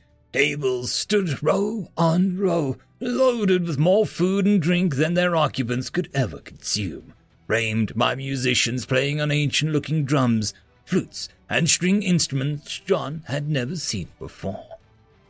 And in the middle of it all, on the end of the biggest table, in a robust yet finely carved chair, sat an old man with a shining white beard, an eye cap, and a friendly face. He pointed to a seat opposite of him and said, "Welcome to Valhalla, brave warrior. Come, sit and tell of the great and worthy battles you have fought, and you can eat and drink to your heart's content." John sat down on the free chair, the horn in front of him already filled with mead and a big piece of roasted meat with some vegetables on his plate. John thought for a moment before he answered, "I've been in many battles, Iran, Iraq, Afghanistan. Those were fought with modern technology, guns, tanks, and planes. Back then, I truly believed it to be a necessary fight for a worthy cause. But seeing how it turned out when we left again, I'm not so sure anymore. But still, I fought for my country, my friends, my family, my wife and daughters. And I would do it again. The old man, or as John assumed, Odin, let out a hearty laugh. You truly have a warrior's spirit in you. So tell me of the final worthy battle in which you laid down your life so you could join us here in Valhalla. John hesitated for a second. I didn't. The entire hall went quiet in that moment. After a few seconds, Odin broke the silence. Impossible! Only true warriors that died in worthy battle against the great and powerful foe can enter this realm. Are you trying to tell me that you are still alive? No. I did die, but I wasn't in a battle. Not really, at least, answered John. Maybe some part of me did, but after so many years of fighting, I came home again. But the war changed me. PTSD, the doctors called it. I couldn't sleep, started drinking. He pushed the horn away from himself, only to find a new one in front of him, this time filled with clear and fresh water. But the worst part is that I was quick to anger. The smallest things could set me off. An accidental bump by a stranger on the street, a long line on a register, or just a piece of trash someone hadn't put in the trash can. And I let it out on anyone around me. At first, only strangers. Later, my wife. I never raised my hand against her, but I did raise my voice. I still wonder how she managed to stay with me during all that. But one day, I took it too far. I raised my voice again, but not against my wife this time, but my daughter. I'll never forgive myself for that. It was that day that my wife forced me to sign the divorce papers. I don't blame her. In fact, I would blame her if she didn't. But now, I was alone. I went to therapy, and after I got a bit better, I was even allowed to visit my wife and daughter again, even if it was only on the weekends. But my life was hard, and every bit of sunshine was welcome. But then, one day, a policeman stood in my front door, and he had some bitter news for me. My wife and daughter, the only two people I truly loved, were killed in a car accident by a drunk driver. In that moment, I felt nothing. No sorrow over their loss, no sadness for being alone again, not even anger towards that drunk. I felt empty. I walked into the bedroom like I had done nearly every day before. I opened the box below my bed like I did on nearly every day before. I pulled out my old pistol and held it against my head like I did on nearly every day before. But, unlike all the days before, this time, I pulled the trigger. So no, I didn't die in some glorious battle. I died in my bed, weak and alone, and by my own hand. I'm no warrior. I'm a coward. I don't deserve to be here. Once again, the hall was quiet.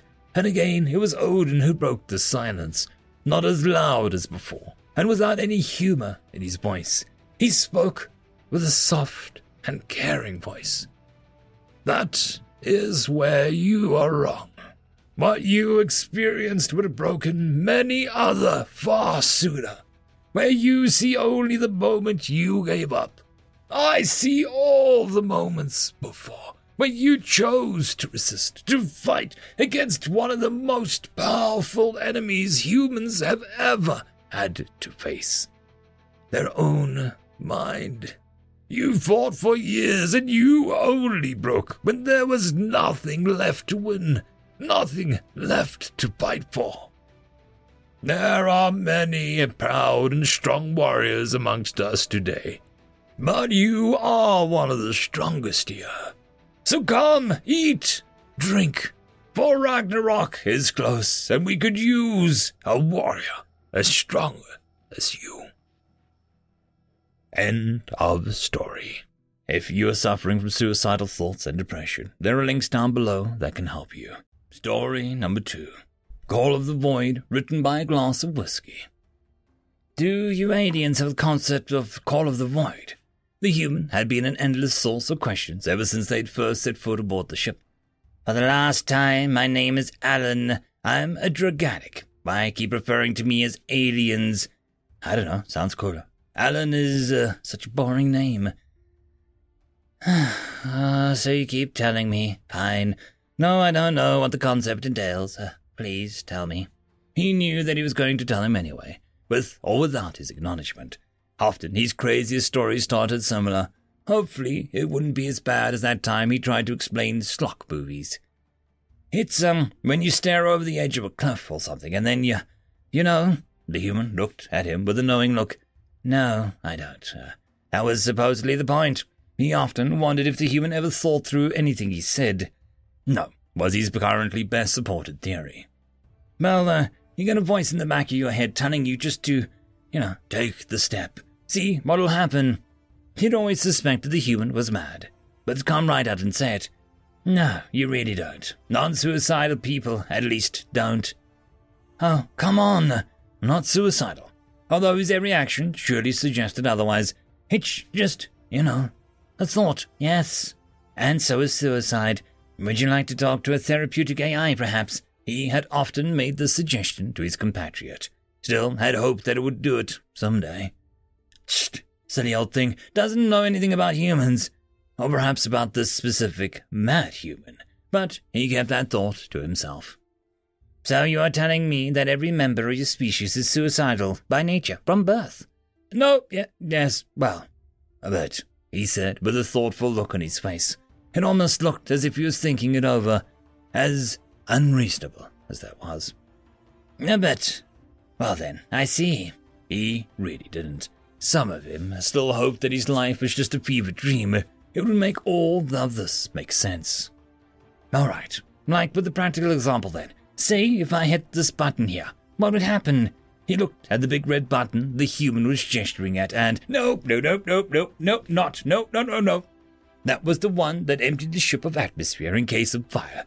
It was supposedly safe for both of them since it was immediately flushed the ship with a new one and the whole thing would take about 10 seconds. Supposedly. No, come on, it's perfectly safe, the mad human said, as he started to move his finger forward. That, and the screaming sound of his own voice, was the last thing he remembered before waking up again. Apparently, he had momentarily blacked out since he was laying on the floor right in front of the idiot. I'm gonna kill you, I swear, he said in a tired, weak voice. Whoa, what a rush! It seems the system does work after all, though. Did you say something? A simple look at the creature that continued to bring him so much misery told him that his squares were for nothing. Something that voluntarily does that to itself out of curiosity is clearly immortal. End of story. Tales from Outer Space 1298. Story number 1. A Worthy Battle, written by Rednall97. One moment of weakness, and it was over. John was dead, killed by a gunshot to his head. 1 moment later, he stood before a giant, double-winged door. Behind 2 very ornate pieces of carved wood that he could faintly hear the sounds of talk and song. With nothing else to do and nowhere else to go, he pushed the door open, which took surprisingly little force. Once John was through the door, he stood in the great hall lined by massive pillars carrying an arched wooden ceiling. And before him was the sight of a great feast. Tables stood row on row, loaded with more food and drink than their occupants could ever consume, framed by musicians playing on ancient-looking drums, flutes, and string instruments John had never seen before.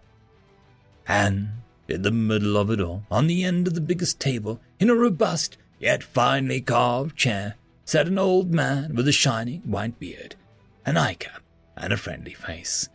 He pointed to a seat opposite of him and said, "Welcome to Valhalla, brave warrior. Come, sit and tell of the great and worthy battles you have fought, and you can eat and drink to your heart's content."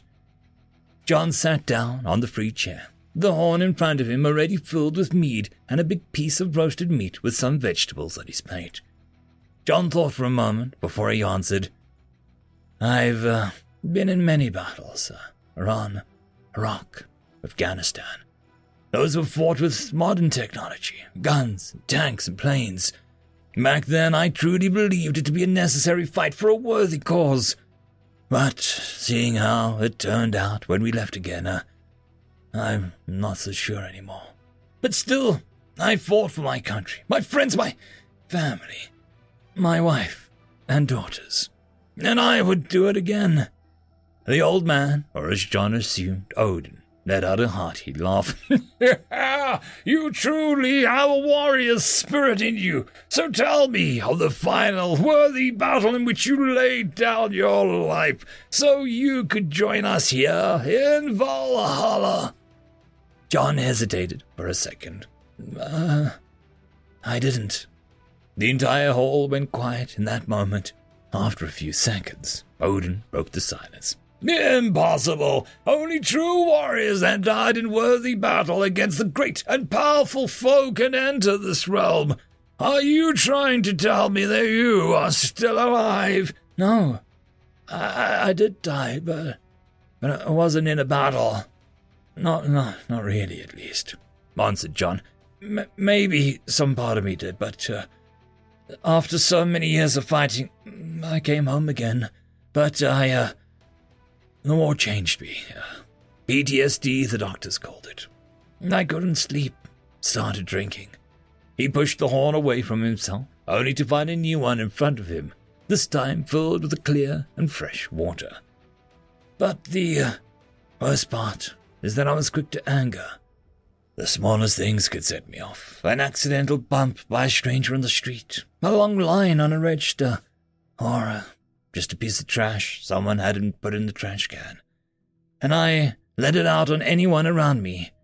At first, only strangers. Later, my wife.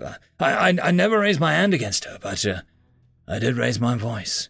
I still wonder how she managed to stay with me during all that. But one day, I took it too far. I raised my voice again, but not against my wife this time, but my daughter. I'll never forgive myself for that. It was just that day that my wife forced me to sign the divorce papers. I don't blame her. In fact, I would blame her if she didn't. But now, I was alone. I went to therapy, and after I got a bit better, I was even allowed to visit my wife and daughter again, even if it was only on the weekends. But my life was hard, and every bit of sunshine was welcome. But then, one day, a policeman stood at my front door, and he had some bitter news for me.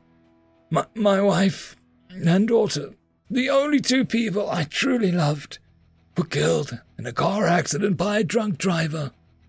In that moment, I felt nothing. No sorrow over their loss, no sadness for being alone again, not even anger towards that drunk. I felt empty. I walked into the bedroom like I had done nearly every day before. I opened the box below my bed like I did on nearly every day before.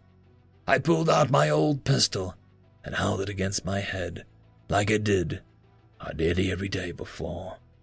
But, unlike all the days before, this time, I pulled the trigger. So no, I didn't die in some glorious battle. I died in my bed, weak and alone, and by my own hand. I'm no warrior.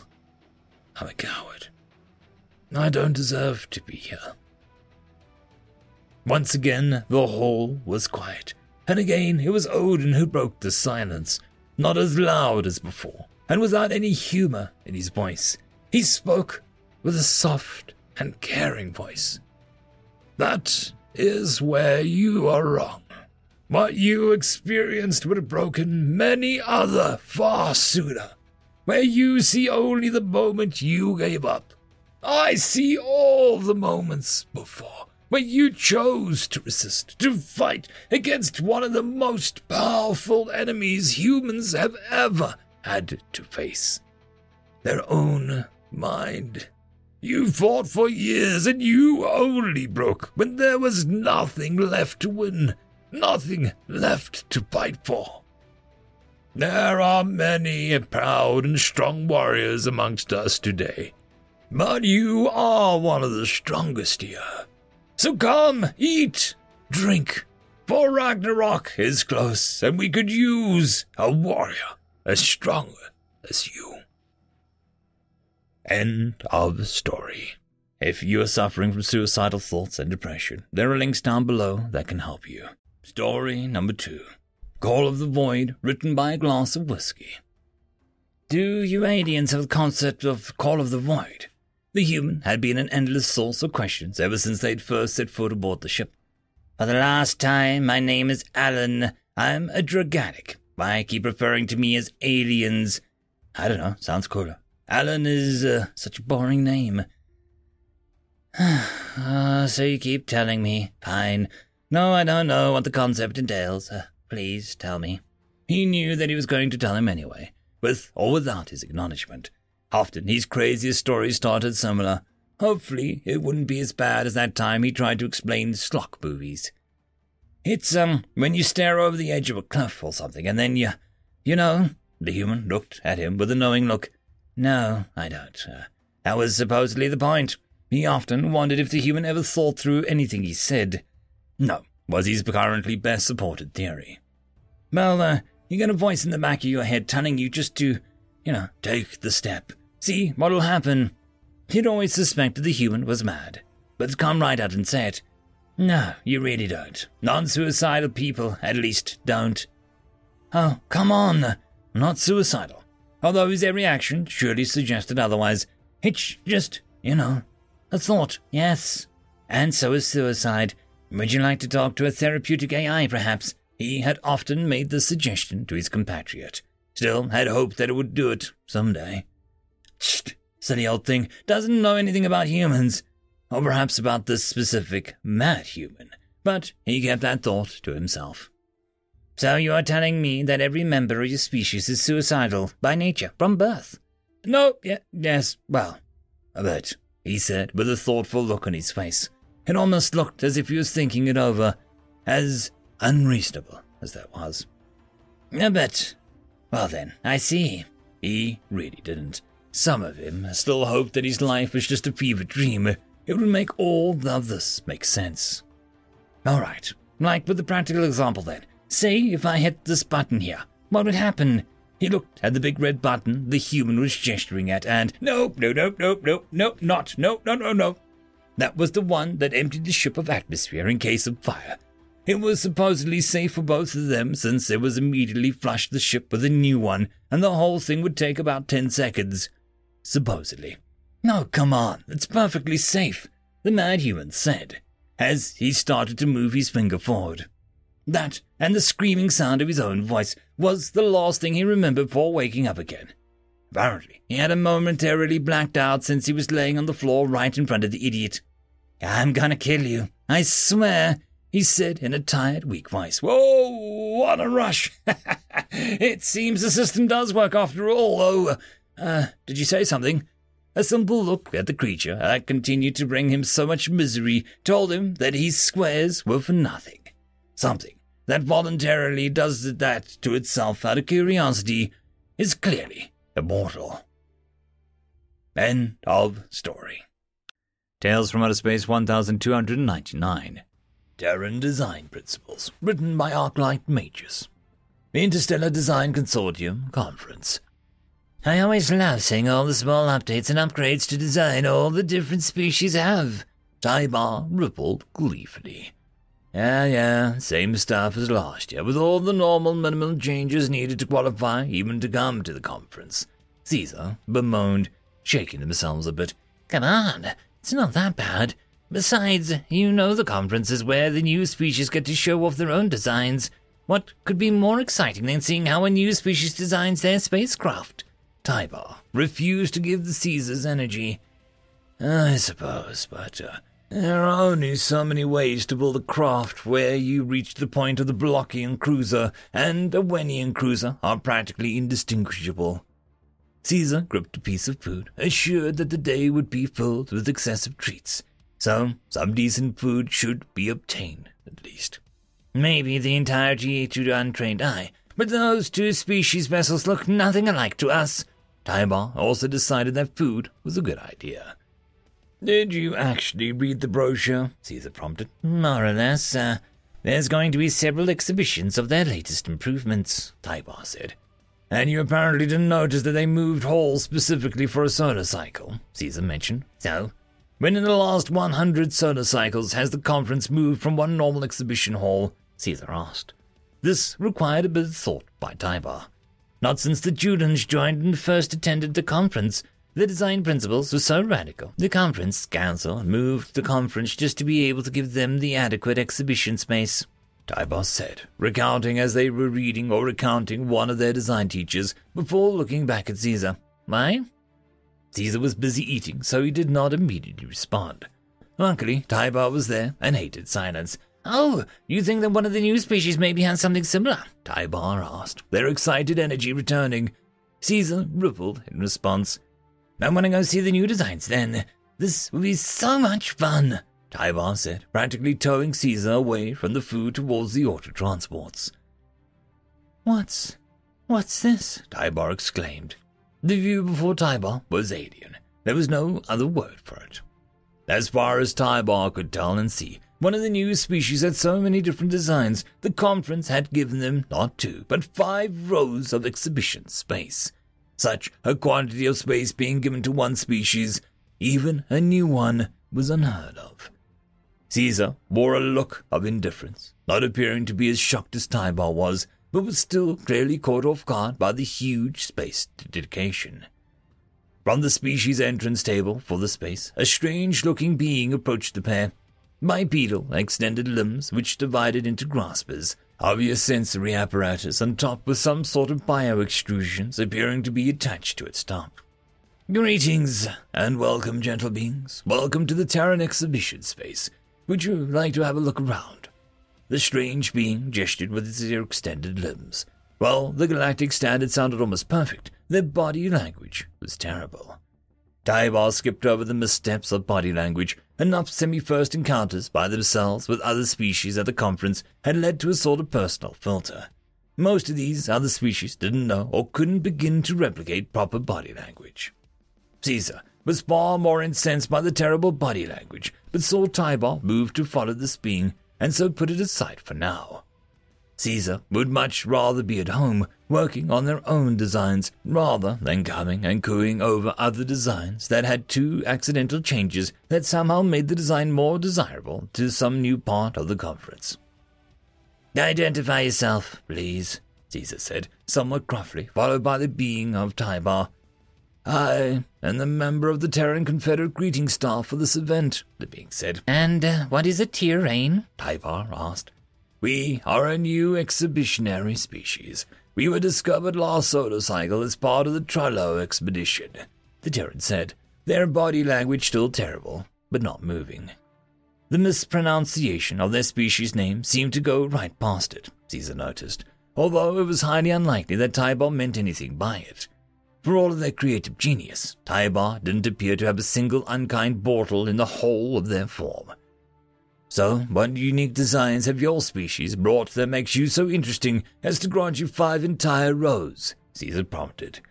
The Terran shifted their sensory apparatus to one side, the bio-extrusion moving oddly. Is it uncommon for there to be an allotment of such space? The Terran asked. Exceptionally. The normal expedition spaces our other species are typically confined to much less than a row each, Caesar said, raising themselves up amid. I shall have to make a note of that for future years, the Terran said. Yes. Hopefully it wasn't too daunting to try fill all 5 rows. Most species would find it a challenge. Caesar rippled. They were enjoying this. Well, it was a challenge. We actually had to organize a competition just to get the best of the best on the show here, the Terran said. Caesar paused and ceased rippling. Do you mean that your species actually has more designs than you were able to bring? Tybar was fully rippling and about to begin lubricating the floors. That is entirely correct, gentle being, the Terran said, appearing to be proud in some regard. No standardized design protocol. How do you ensure design functionality? Caesar asked. That's on the designers, which is to say that it is the responsibility of the designers to ensure functionality, as long as it can be safely operated. We do have safety protocols which dictate certain design limits, but those largely depend on the applications, the Terran said, gesturing to the conference data chips, which would be pre-populated with all of the relevant brochures and documents from the species exhibition. Normally, these chips were the cheapest and smallest available, but to Caesar's eyes, these were longer by a solid telleth and shone in the light, marking them as a grade or 3 above usual.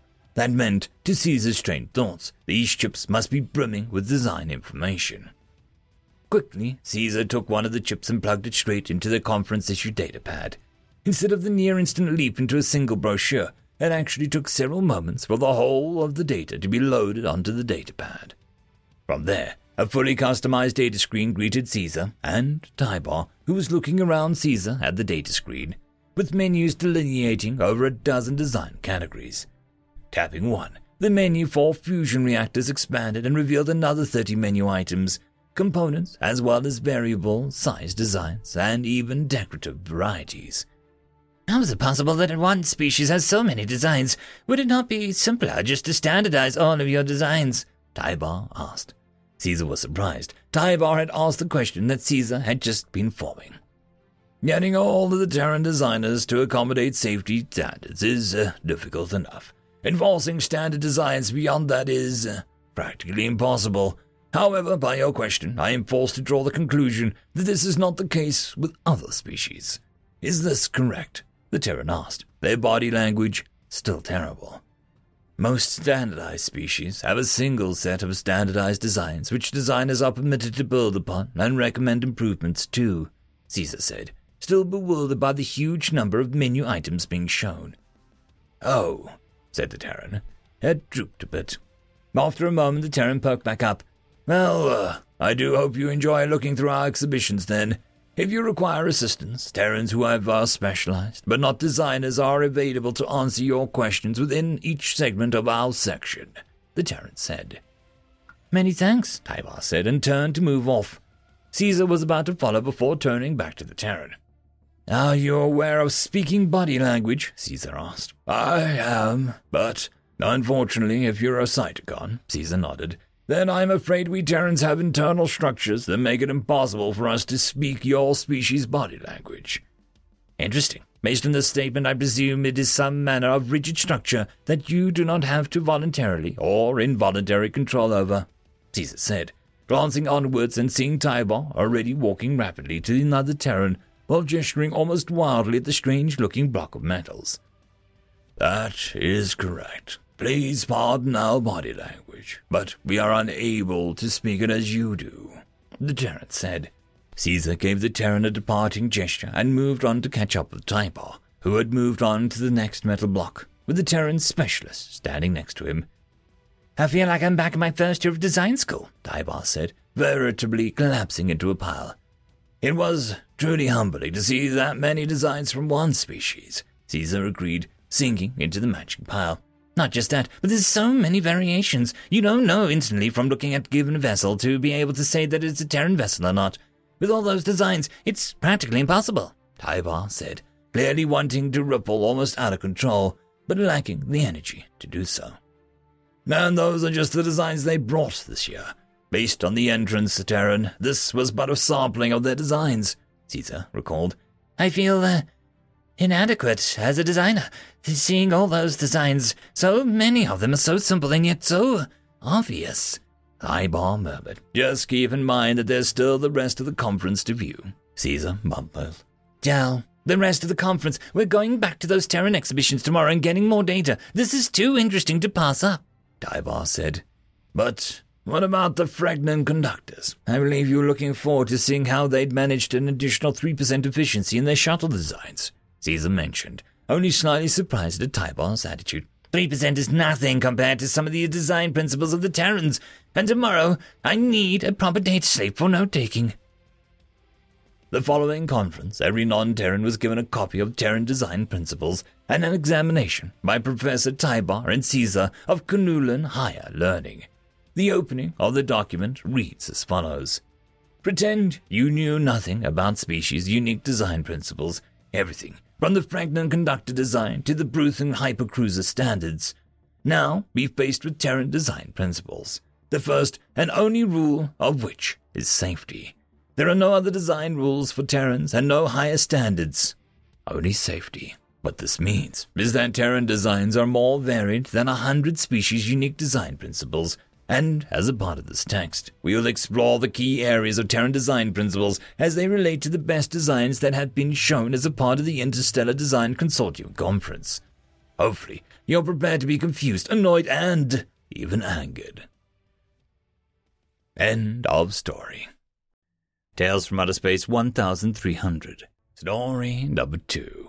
Flesh Before Steel, written by Lager CZE.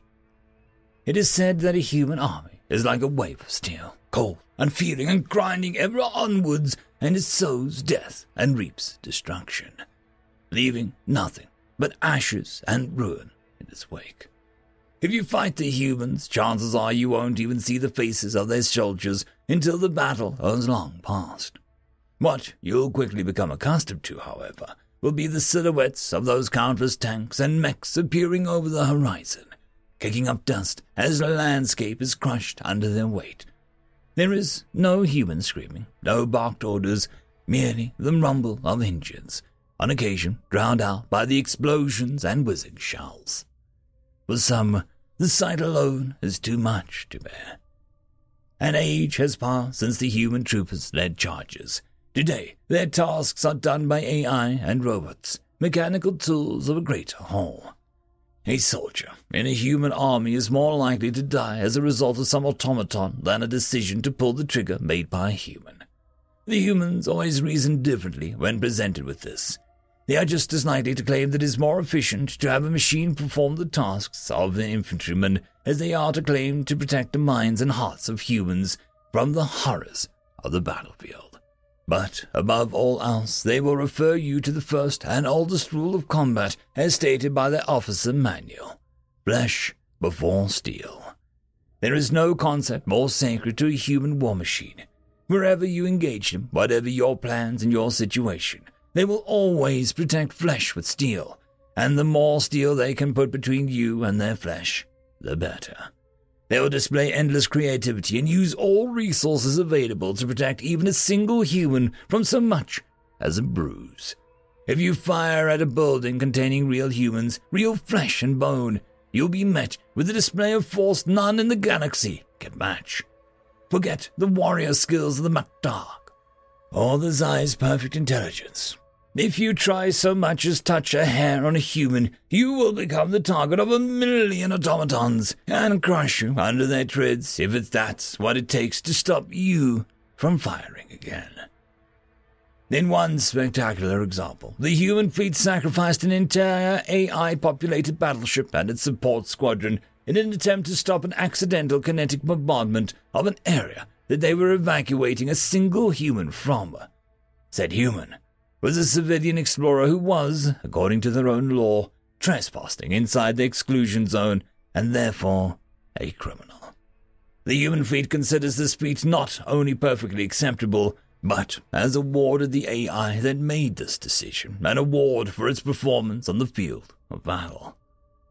This attitude is widely considered to be a mild form of insanity by the galactic community, a feeble attempt at fighting wars in a sanitary fashion.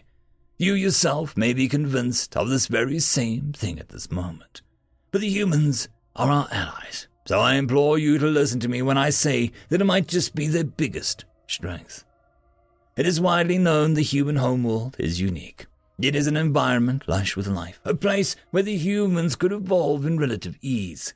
They are physically weak, never having faced the challenges our people did to simply survive. They live in a true garden, a place where even the harshest biomes can be tamed by fragile humans. It is a place so full of species that they've taken to preserving them all, even those no longer able to keep up with evolution. It is a human custom to protect the weakest link, if nothing else. To the most galactic armies, a single soldier costs less than the creation of a cruise missile. To a human, 100 cruise missiles don't even begin to come close to the price of a sentient. A battleship, complete with its magnetic accelerators and fusion cores, does not begin to come close. They'll fight tooth and nail to protect their right to weakness, and if they have to craft a fire that consumes the rest of the galaxy to do so, they might just do that too. That is why we let their automatons be the vanguard for every assault. With every battle, they're pleased to let the machines fight instead of searching for the glory of combat becomes more and more urgent. For the longest time, I remained dumbfounded at their lack of will to fight, and how they cowered and sent machines, reasoning that they can replace them easier than they could replace one of their own. But now, as we sit here, celebrating another battle won, there's 100 human engineers, 100 beings of flesh and bone, working around the clock to rescue the survivors from the wrecks we just made of those Flog warships. Human men and women, risking their lives to save beings who would gladly try and kill them if they get a chance, in an attempt to avenge their ships. They're out there with nothing but cutters, suits, and their fragile bodies, slaving away to save a few more sentient creatures. There are a few insignificant specks of stardust fighting to save their enemies. And I think finally I understand what they value enough to die for. End of story. Story number 1. Repayment of a Debt, written by Nerdy White Male. A man struggled up the rail. The pack on his back was both heavy and unwieldy. "Hello up there, can you—" he called out to the figure chained to the cliff. The Titan looked up wearily. He didn't get much rest, but he got even less company. The valley he was in was only one entrance, and it was hidden by olive trees and scrub. "Yes, human, I can hear you, although your accent is strange. Have you come to mock me? Did Zeus send you to learn what happens when others oppose his will?" The man staggered up the nearby boulder and set his pack down with a sigh. No, saw you up there last month while fighting the wildfires. I couldn't do anything but mark my map. Zeus didn't send me, I sent me. No man should have to suffer, well, as you do. It's Prometheus, right?" Prometheus looked down at the human. He was taller than the humans he remembered, but the face was the same, and his skin the same color as olives of the human that he helped create. "Yes, I am Prometheus. Please, sit and talk. Tell me of what has happened outside this valley. The eagles shall be here in a few hours. I'm afraid our conversation will be at an end when they arrive." He nodded at the pile of bones that lay at the base of the cliff. Mostly animals, but there had been other humans who had discovered him and been around when the eagles arrived. The man grunted and pulled out a chisel and a hammer from his pack. "Just let me know before they get you. My name's Antioch. And can you move your leg a bit? I just want to have a whack at those chains." As Antioch started looking over the binding, he started telling the bound Titan of the fall of the Greek cities and the rise of Rome. Prometheus sighed. Humans had tried to free before. "Hephaestus forged those. You have no hope, Antioch." The man held up the chisel. "This is what you gave us. A hardened steel tool. We took fire and heated iron, and we added some carbon and sharpened it. Then we cooled it just right. This," he tapped the chain, "is just iron. A lot of it, but nothing more than iron." And with that, the Antioch started hammering on the shackles that bound the Titan. Antioch was working on Prometheus's left arm and was telling him about the fall of Rome when the Titan next spoke. The eagles are coming. You must run, friend Antioch. There is a cave down to the left trail. Others have sheltered in. Please go quickly. If they see you, they will surely kill you. Antioch dropped his tools and scrambled back down the cliff to his back. Don't worry. Tool steel is not the only thing that we've created with your gift, he said as he struggled to get the heavy backpack on. Prometheus wept as his friend did not run. Please, go. The eagles are almost here. You are brave, but my arms are still bound. I cannot defend you. Antioch just smiled up at humanity's first friend as he flipped the visor of his helmet down and lit the pilot light on his flamethrower.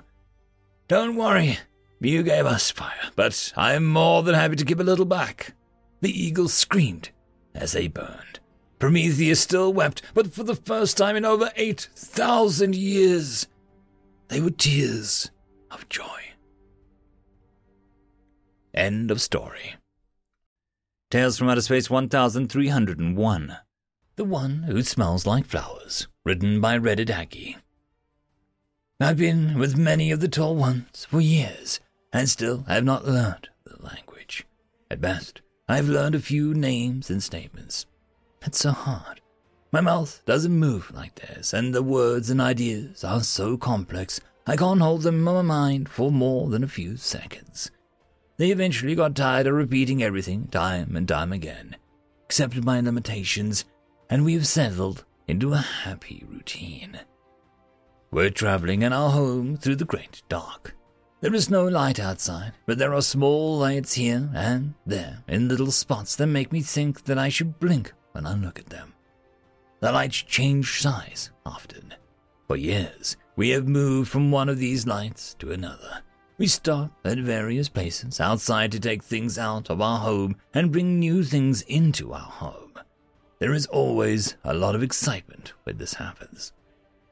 On one of these stops, the One Who Smells Like Flowers found me and saved me. I was very young then. I don't remember much before she found me, but I remember being lost. I remember being hungry. And I remember her smell. She brought me back here to where she lived with the One Who Smells Like Iron and the other tall ones who look like them. They've been together for a very long time.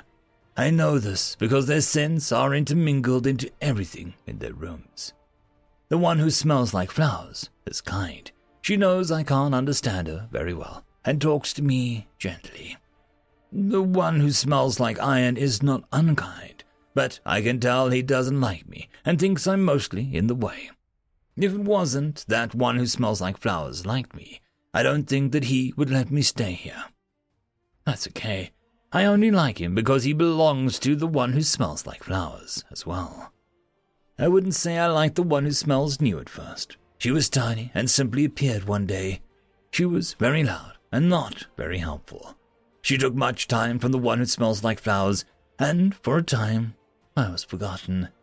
But at some point, the One Who Smells New found me and, because she was not very helpful, had a lot of time to play with me. We became friends. She has talked to me for years, and I've spoken to her. I think she understands me as well as I understand her, which is not at all, but it's been a thrill getting to know her. My thoughts are interrupted by the buzzing noise that makes the tall ones anxious. I can hear voices shouting throughout our home. I recognize them all. Whenever the tall ones get worried, I like to find the One Who Smells Like Flowers and be near her. And my presence seems to calm her. She should be easy to find, as always. However, before I can get there, the loudest noise I've ever heard shakes our home. When the screeching and metal noises end, I hear new noises and more shouting from the tall ones. There is screaming and sounds of pain. I step up my search for the One Who Smells Like Flowers. There are new smells everywhere as I move through the halls of our home. Some of these new scents smell like burnt sand. Others smell like metal and sparks. Others, some smell like the tall ones when they injure themselves. I focus on the One Who Smells Like Flowers and race to find her. As I round the corner at a run, I see one of the new smells standing over the One Who Smells Like Flowers. He has a large metal stick raised and is laughing at her. She looks so frightened. Without breaking my stride, I launch myself at the new smell.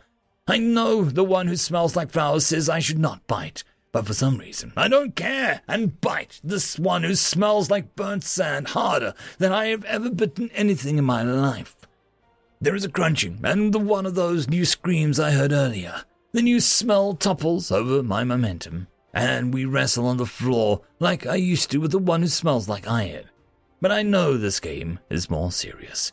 I hang on, grinding my teeth and savoring the crunch every time I pinch harder. The one who smells like burnt sand would scream more, but the one who smells like flowers is up beside us with a stick and, screaming, pushes it through him. He twitches a few times and is still. I let him go and look up the one who smells like flowers. She is injured, but seems okay. She bends down to touch me, but freezes. She looks frightened, and I can hear the thumping in her chest get faster. This must be serious.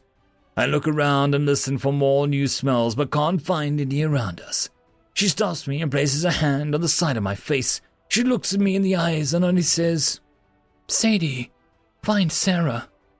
The one that smells new! I'd forgotten about her in my haste to find the one that smells like flowers. The one that smells new wanders all over our home. Her scent is everywhere. I race back towards where we all sleep. I hear the one who smells new scream in another part of our home as I'm running.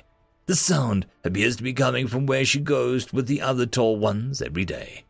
I push myself even faster, running past tall ones and other new smells as I race towards the one who smells new. I round the corner and see a tall one lying on the floor. They aren't moving. Two new smells are herding the small tall one into a corner. I announce myself as I launch towards the smaller of the new smells. He sprints towards me, which lines up his neck with my attack. My bite binds his neck, and my momentum carries me past him. His neck comes with me. I scramble to my feet and buy myself between the new smell and smells like metal and sparks and the small tall ones. I shout at him to leave the small tall ones alone. The one who smells new tries to move beside me, but I stay between her and the new smells. I shout at the one who smells like metal and sparks again and again. He seems wary of me. He looks at his companion and back at me. He pulls a shiny stick from his belt, like the one who smells like burnt sand trying to use against the one who smells like flowers. He lunges at me, and I dodge away from him. He's large, but much slower than the tall ones I usually play with. He lunges again, swinging his stick, and it misses. But I don't. My teeth, and I shake my body with a fury that I can muster. He swings me around into a wall. I feel a sharp pain in my leg, but I won't let go. He slams me into the ground, but I won't let go. He punches with the other three arms again and again, but I won't let go. The one who smells new is here. Thinking of her gives me strength, and with the greatest shake I can muster, I push away from the one who smells like metal and sparks. There's a crunching and a tearing sound, and his arm comes with me. The one who smells like metal and sparks stares at me. I'm having trouble standing. I can hear the one who smells new crying, and it makes me angry. I shout again and again. Then there's a loud noise that makes me flinch. The one who smells like metal and sparks turns slowly and falls. As he does, I see the one who smells like iron standing behind him with some other tall ones. The one who smells new rushes over to him and then pulls him towards me. Somehow, I'm lying down. I don't remember lying down. The one who smells new is crying more now. I don't know why or how to help her. I kiss her hand. The one who smells like iron seems upset. His face is flat and his eyes are as hard as steel. I'm afraid that I've done something wrong. He drops to his knees beside me, and then a single drop of water runs from his eye. I've never seen him do this before. The one who smells new does this when she's sad. Is the one who smells like iron sad? I want to kiss his hand as well, and let him know that I'm sorry if I didn't help enough. But I can't lift my head. and things I see and smell are getting farther away. I wish that I could see the one who smells like flowers again. The one who smells new and I are watching Tall Ones on her small device. She enjoys this. I still can't understand anything the Tall Ones are saying. I wonder if I ever will. But I still enjoy being beside her. The one who smells like flowers calls out, and I hear her say something I recognized. "Dinner." The one who smells new jumps up and races towards the other room. I'm still slower than her. Ever since the new smells were here, parts of my body don't work the way they used to. Particularly my back leg. It's encased in something hard and tastes awful. I hobble after the one that smells new and enter the room, just as the one that smells like iron and several other Tall Ones enter the hall. They stop when they see me. There is a new smell with them, and I don't know it. The one who smells like iron walks over to me and kneels in front of me, talking to me gently. I don't know what he's saying, but he's been like this recently. He talks to me now like the one who smells like flowers, and his eyes are softer. He walks over to the table and unwraps something, talking to me all the time. I know this because he keeps saying Sadie repeatedly. Well, he's busy. Some of the other Tall Ones gather around me, talking to me, but I don't recognize their words. They all seem happy with me, though. I'd like this better than how they usually treat me, as though I'm in their way. The one that smells like iron gets a bowl and they put my food in, but instead of my usual dinner, he places something into the bowl that smells like, I don't know. I'm not sure I've ever smelled something this wonderful. The one that smells like iron is still talking. I recognize some of the words here and there because he keeps saying Erica and Sarah. He seems happy, so I'm glad for him. The other Tall Ones seem happy as well. He places the bowl in front of me, and a wondrous new smell is nearly overpowering. The one that smells like iron kneels down and scratches the side of my head. I still don't understand what he's saying, but when he points to my bowl, I think I'll remember this word forever. He simply says, steak. End of story. Tales from Outer Space 1302. Drone Swarm, written by Hamster IV. 200 standard cycles ago, we sent a scientific probe to a planet with a thriving ecosystem. We had probed this planet several times over the preceding millennia, observing the native flora and fauna, looking for signs of advanced civilization, potential brothers for our galactic community. Inevitably, these probes would be destroyed by weather, or by the creatures that they were sent to observe. Yet, the probe in question met its end far sooner than expected. Upon orbital approach, the probe reported great swaths of land were artificially illuminated on the night side of the planet, a sure sign that the native species were able to store chemical or electrical energy and release it as light. Artificial light alone was not proof of advanced civilizations, but it was a strong indicator. The techs manning the probe passed the information on to the superiors who would gather the linguistics, diplomats, and philosophers for a potential first contact encounter. The gathering of the first contact experts was ultimately unnecessary. As the probe deaccelerated in the planet's atmosphere, it was bombarded with radiation and repeatedly buzzed by fast-moving atmospheric vehicles. The technicians tried to capture as much data from the probe as possible, but the sensors were overwhelmed by the radiation, and the close proximity of other atmospheric craft introduced fatal variables into the probe's automated landing procedure. Instead of landing gently, the probe came crashing down in the middle of a major population center. The last images the probe sent back to its operators were the tall bipedal creatures climbing over its ruined hull, pulling apart the wreckage and examining the various components inside. The atmosphere in the command center was one of confusion and shock. The last probe, dispatched just 5,000 standard cycles ago, had reported no signs of advanced energy manipulation, much less high-altitude flight. The tall bipedal creature matched a species barely out of the Stone Age. These creatures self-identified as human and had advanced more in 5,000 cycles than most species did in a million. A new set of probes was quickly dispatched to make formal contact with the new species. But it would be 50 cycles before they would arrive at the humans' homeworld. The lost probe contained no FTL or power plant, so it was reasoned that the humans would gain little from exploiting its wreckage. Oh, how wrong we were. When our follow-up probes established orbit over humans' homeworld, we found that there had been a great deal of change. Several of the population centers that once illuminated the night sky were dark. Buildings had collapsed and streets were filled with rubble. We watched from orbit as tiny objects zipped through the wreckage. They exchanged energy pulses, lashing each other with bladed implements, and exploded in cascades of broken masonry. The humans apparently found this wanton destruction a source of great amusement. They still were using the electromagnetic spectrum for mass communication broadcasts, and our probes tapped into the data streams. They showed a ground-level view of the carnage and destruction. They showed teams of humans in a room illuminated by the glow of multiple video displays, weeping or making violent declarations of joy when something big exploded. This wasn't just an isolated broadcast.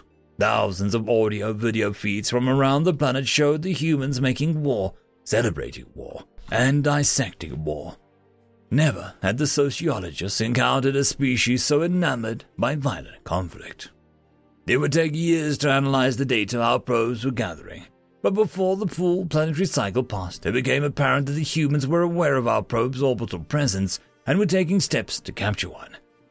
In a panic, the mission commander activated emergency recall procedures, and the probes quickly extracted by FTL-capable craft. Teams of analysts went to work on the data that the probes had collected. They concluded that the humans were in the 5th age of technological progression when we lost our first probe. They had the resources to feed and shelter their population several times over, yet still engaged in physical conflict as if there was still resource scarcity. At that time, human conflict involved a human establishing a line of sight with an opponent and exchanging chemical-propelled bits of metal. The process was extremely hazardous to all parties involved. In fact, conflict and the percentage of the population trained for conflict had been on a downward trend for the past 100 cycles. A few of the more advanced human factions tried to maintain their power and prestige through remote weapons known as drones. The pre-contact drones were limited by onboard energy capacity, the quality of data that could be sent long-range through the electromagnetic spectrum, and the danger of hostile electromagnetic interference. Unfortunately, our lost probe contained an FTL point-to-point communication system that in one step solved all the limitations of humanity's pre-contact drones. At a time in the societal development where conflict was supposed to be subsiding, we had handed the humans a key to the consequence-free violence. It hadn't even taken the humans a whole generation to adapt. Great swaths of their population had enlisted in their military the day the physical exertion and danger ceased being a part of a warrior's life. Their leaders encouraged us, making celebrities out of the most ruthlessly efficient pilots and broadcasting their accomplishments to people hungry for conflict but averse to risk.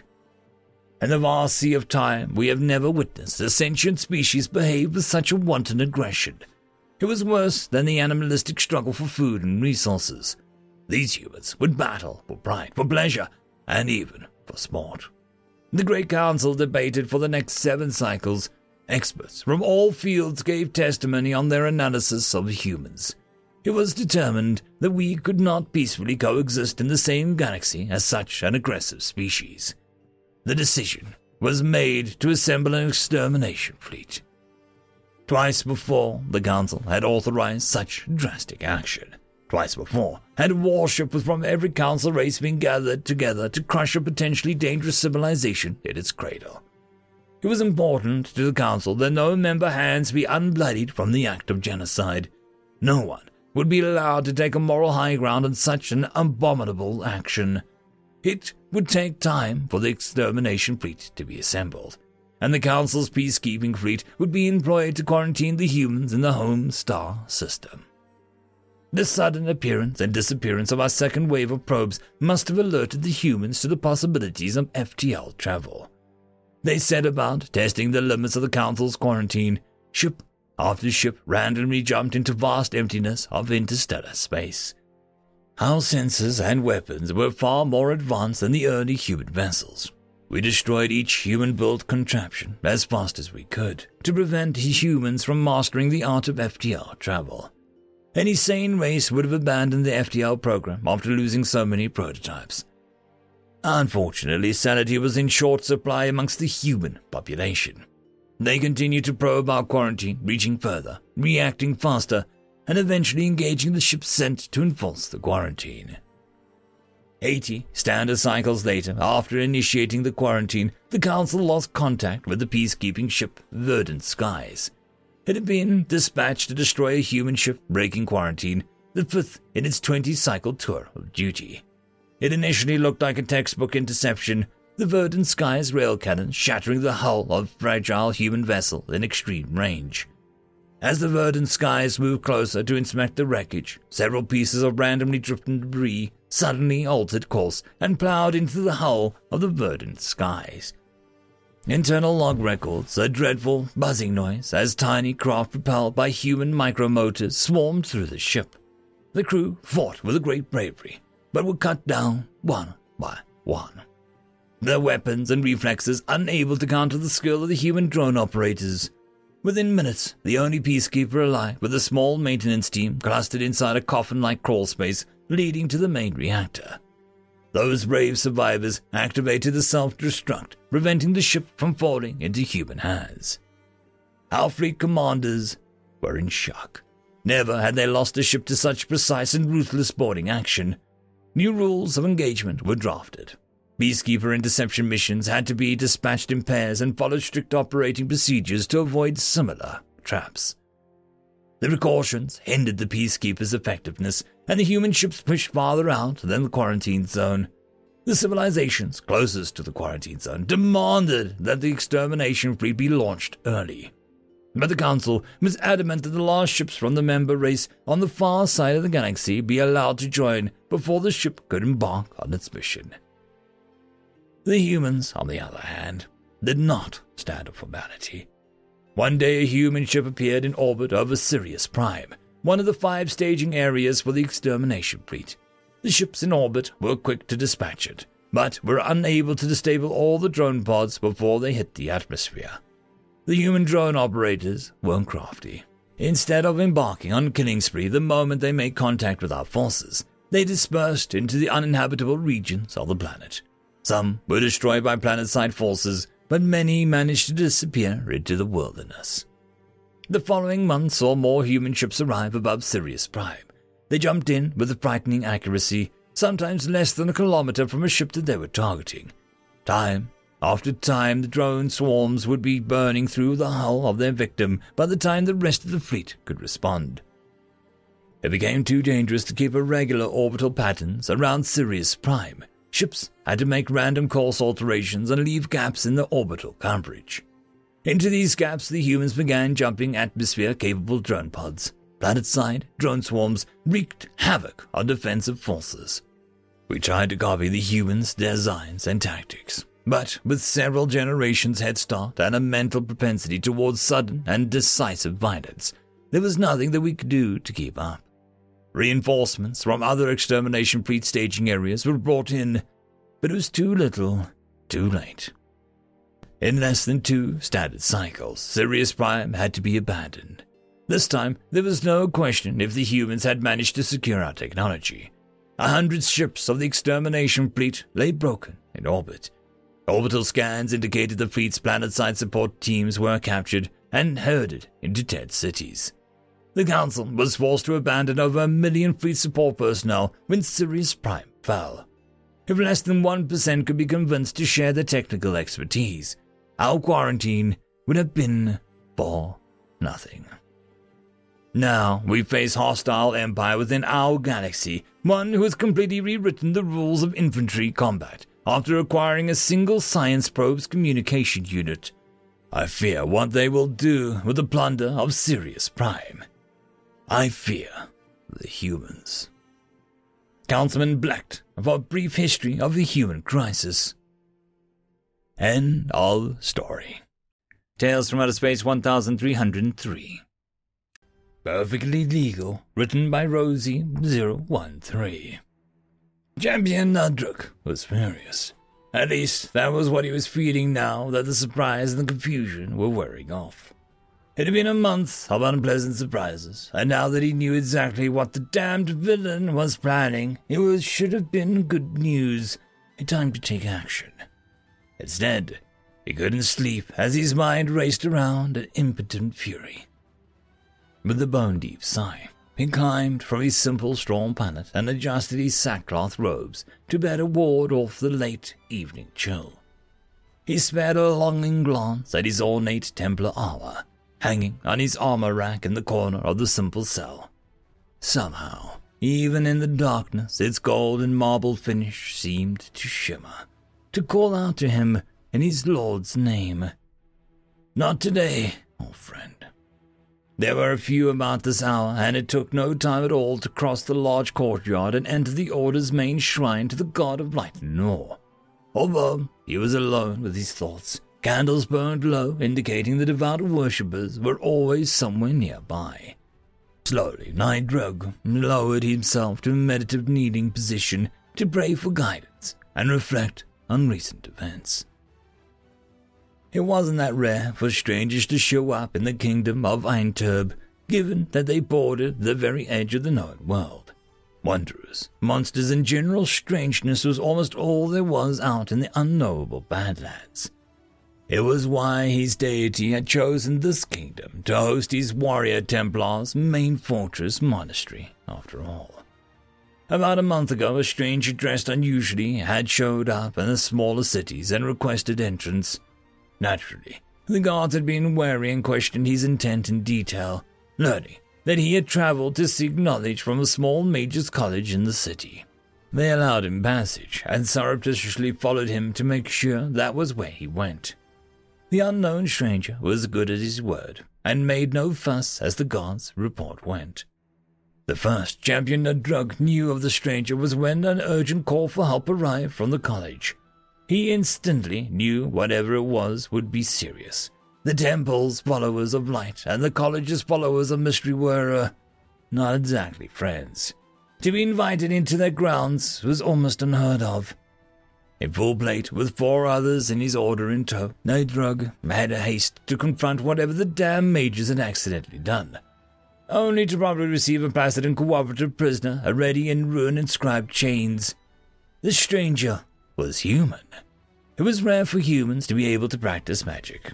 They were the least magical talented race in the world. It only took one whispered word from the head mage to explain why he was bound. Necromancer. He had been preparing to behead the wretch then and there when the prisoner spoke up, calmly requesting to speak to the magistrate of the state. Off-put by the request, he had hesitated.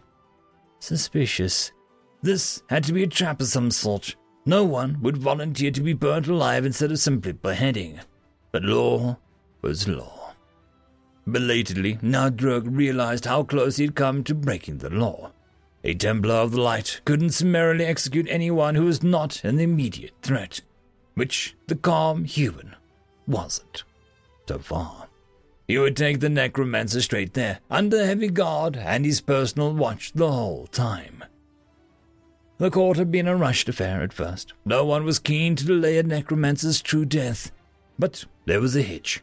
The human pointed out that while the necromancy was distasteful, it wasn't actually outright illegal in the kingdom of Ainturb. And then the human had an excuse for everything under the sun and more. Yes, there was a major undead war in the kingdom's history, but those sorcerers were executed for attempting to overthrow the kingdom, not actually necromancy itself. Yes, desecrating the dead was a crime, but a crime committed against the body's living relatives. Reanimating unclaimed bodies and purchased bodies from families that could only afford a pauper's grave anyway was technically not illegal. Yes, you need to be formally recognized by the Mage Circle to practice sorcery and magic in the kingdom, but had been recognized and allowed entry to the local college, despite since being forcibly removed. On and on it went, until despite everyone's frustrations, the magistrate had the necromancer released. There was nothing the temple could do despite the wrongness of this action. So, at his orders, rotation of temples was set up to watch the scum wander my homelands, ready for the moment that he was a hair's breadth out of line. There would be no magistrate this time around, just a swift swing of the sword and the Templar's holy work done. It didn't take long to realize that there were other groups doing something similar. The Necromancer almost had an entourage of guards, spies, and other observers for 2 weeks as he sauntered about the city as he did his business. Even the college spared no expense, having mages on hand to counter the human should he become nasty. But the other Sabaton never dropped. The human was peaceful, if a little unnerving. Many citizens he tried to have some business with rejected him outright, not wanting his attention or that of his watchful, heavily armed entourage. Just when everyone was starting to adjust to his unwelcome presence, the Necromancer did the least expecting thing of all. He opened a business, specifically a courier business. Overnight deliveries across the entire kingdom. What a ridiculous business idea. No one would want to work with a Necromancer. No one would work for him. No one could cross the entire kingdom overnight. It would take 3 days border to border at least. And for another few days, so Nidrug's prediction seemed to be true. No one wanted anything to do with the human. Then a desperate caravan leader broke the taboo, desperate to meet his own deadlines. The wicked Necromancer's plans became clear that night, as the undead could labor and travel without rest, and for an even better price than any living. Quickly, the competition was out of business or pushed out of town, and who would be fool enough to try and rob the undead? Local bandits soon left in search of easier pickings. Without bandits, what kind of traveler needed to hire a guard? The mercenary companies left the kingdom looking for work elsewhere, which left room for new businesses to start doing what little guard work remained. The new business was very successful too, and who wouldn't want guards that didn't sleep or rest or get distracted while on duty? The undead made perfect guards. There was even an option to pay a little extra for one that didn't smell. Not an option with living mercenaries. Champion Nidrug was furious, and the others of the Order felt the same way. Their other duties had not stopped, and they might not be able to protect the kingdom from whatever the Badlands threw at them if they always had to watch their backs, not to mention the manpower spent. He had requested an audience with the magistrate, and demanded that the dangerous Necromancer be thrown out of the kingdom for interfering with so many other people's business. But the official had declined. Business was business, and competition was fair play. The fact that the magistrate had just bought a new estate and built it in a 10th of the time it usually took, from materials sourced at a cost of the 10th of what it usually would be needed to acquire, was besides the point. These new businesses were good for the kingdom. They will help keep the free market competitive. To make matters worse, last night the champion had learned that the scheming human had made a formal bid to replace the king's common soldiery with his own, through several business intermediaries, of course. That was why he was here, praying in the pre-dawn hours of the morning to his god of light and law. The dampness of the silent tears stained his strained composure. For the first time in his purposeful life, Nidrug the champion of the Order didn't know what to do. The champion of light and law had to uphold those virtues. Never before had those virtues been at odds. The monastery had stood its ground, halting any and all evil from the Badlands for centuries, and nothing in all of its history had faced a foe so cunning and deviant. Because the human Necromancer was slowly taking over the kingdom, and it was all perfectly legal. End of story. And that, my friends, is the end of this podcast version of Tales from Outer Space. I hope that you enjoyed. Please check the links down below if you wish to support any of the authors that wrote any of the stories in this episode. There are also links if you wish to support this channel. And I'll see you all in the next episode. And until then, I hope that you have a fantastic one. Cheers.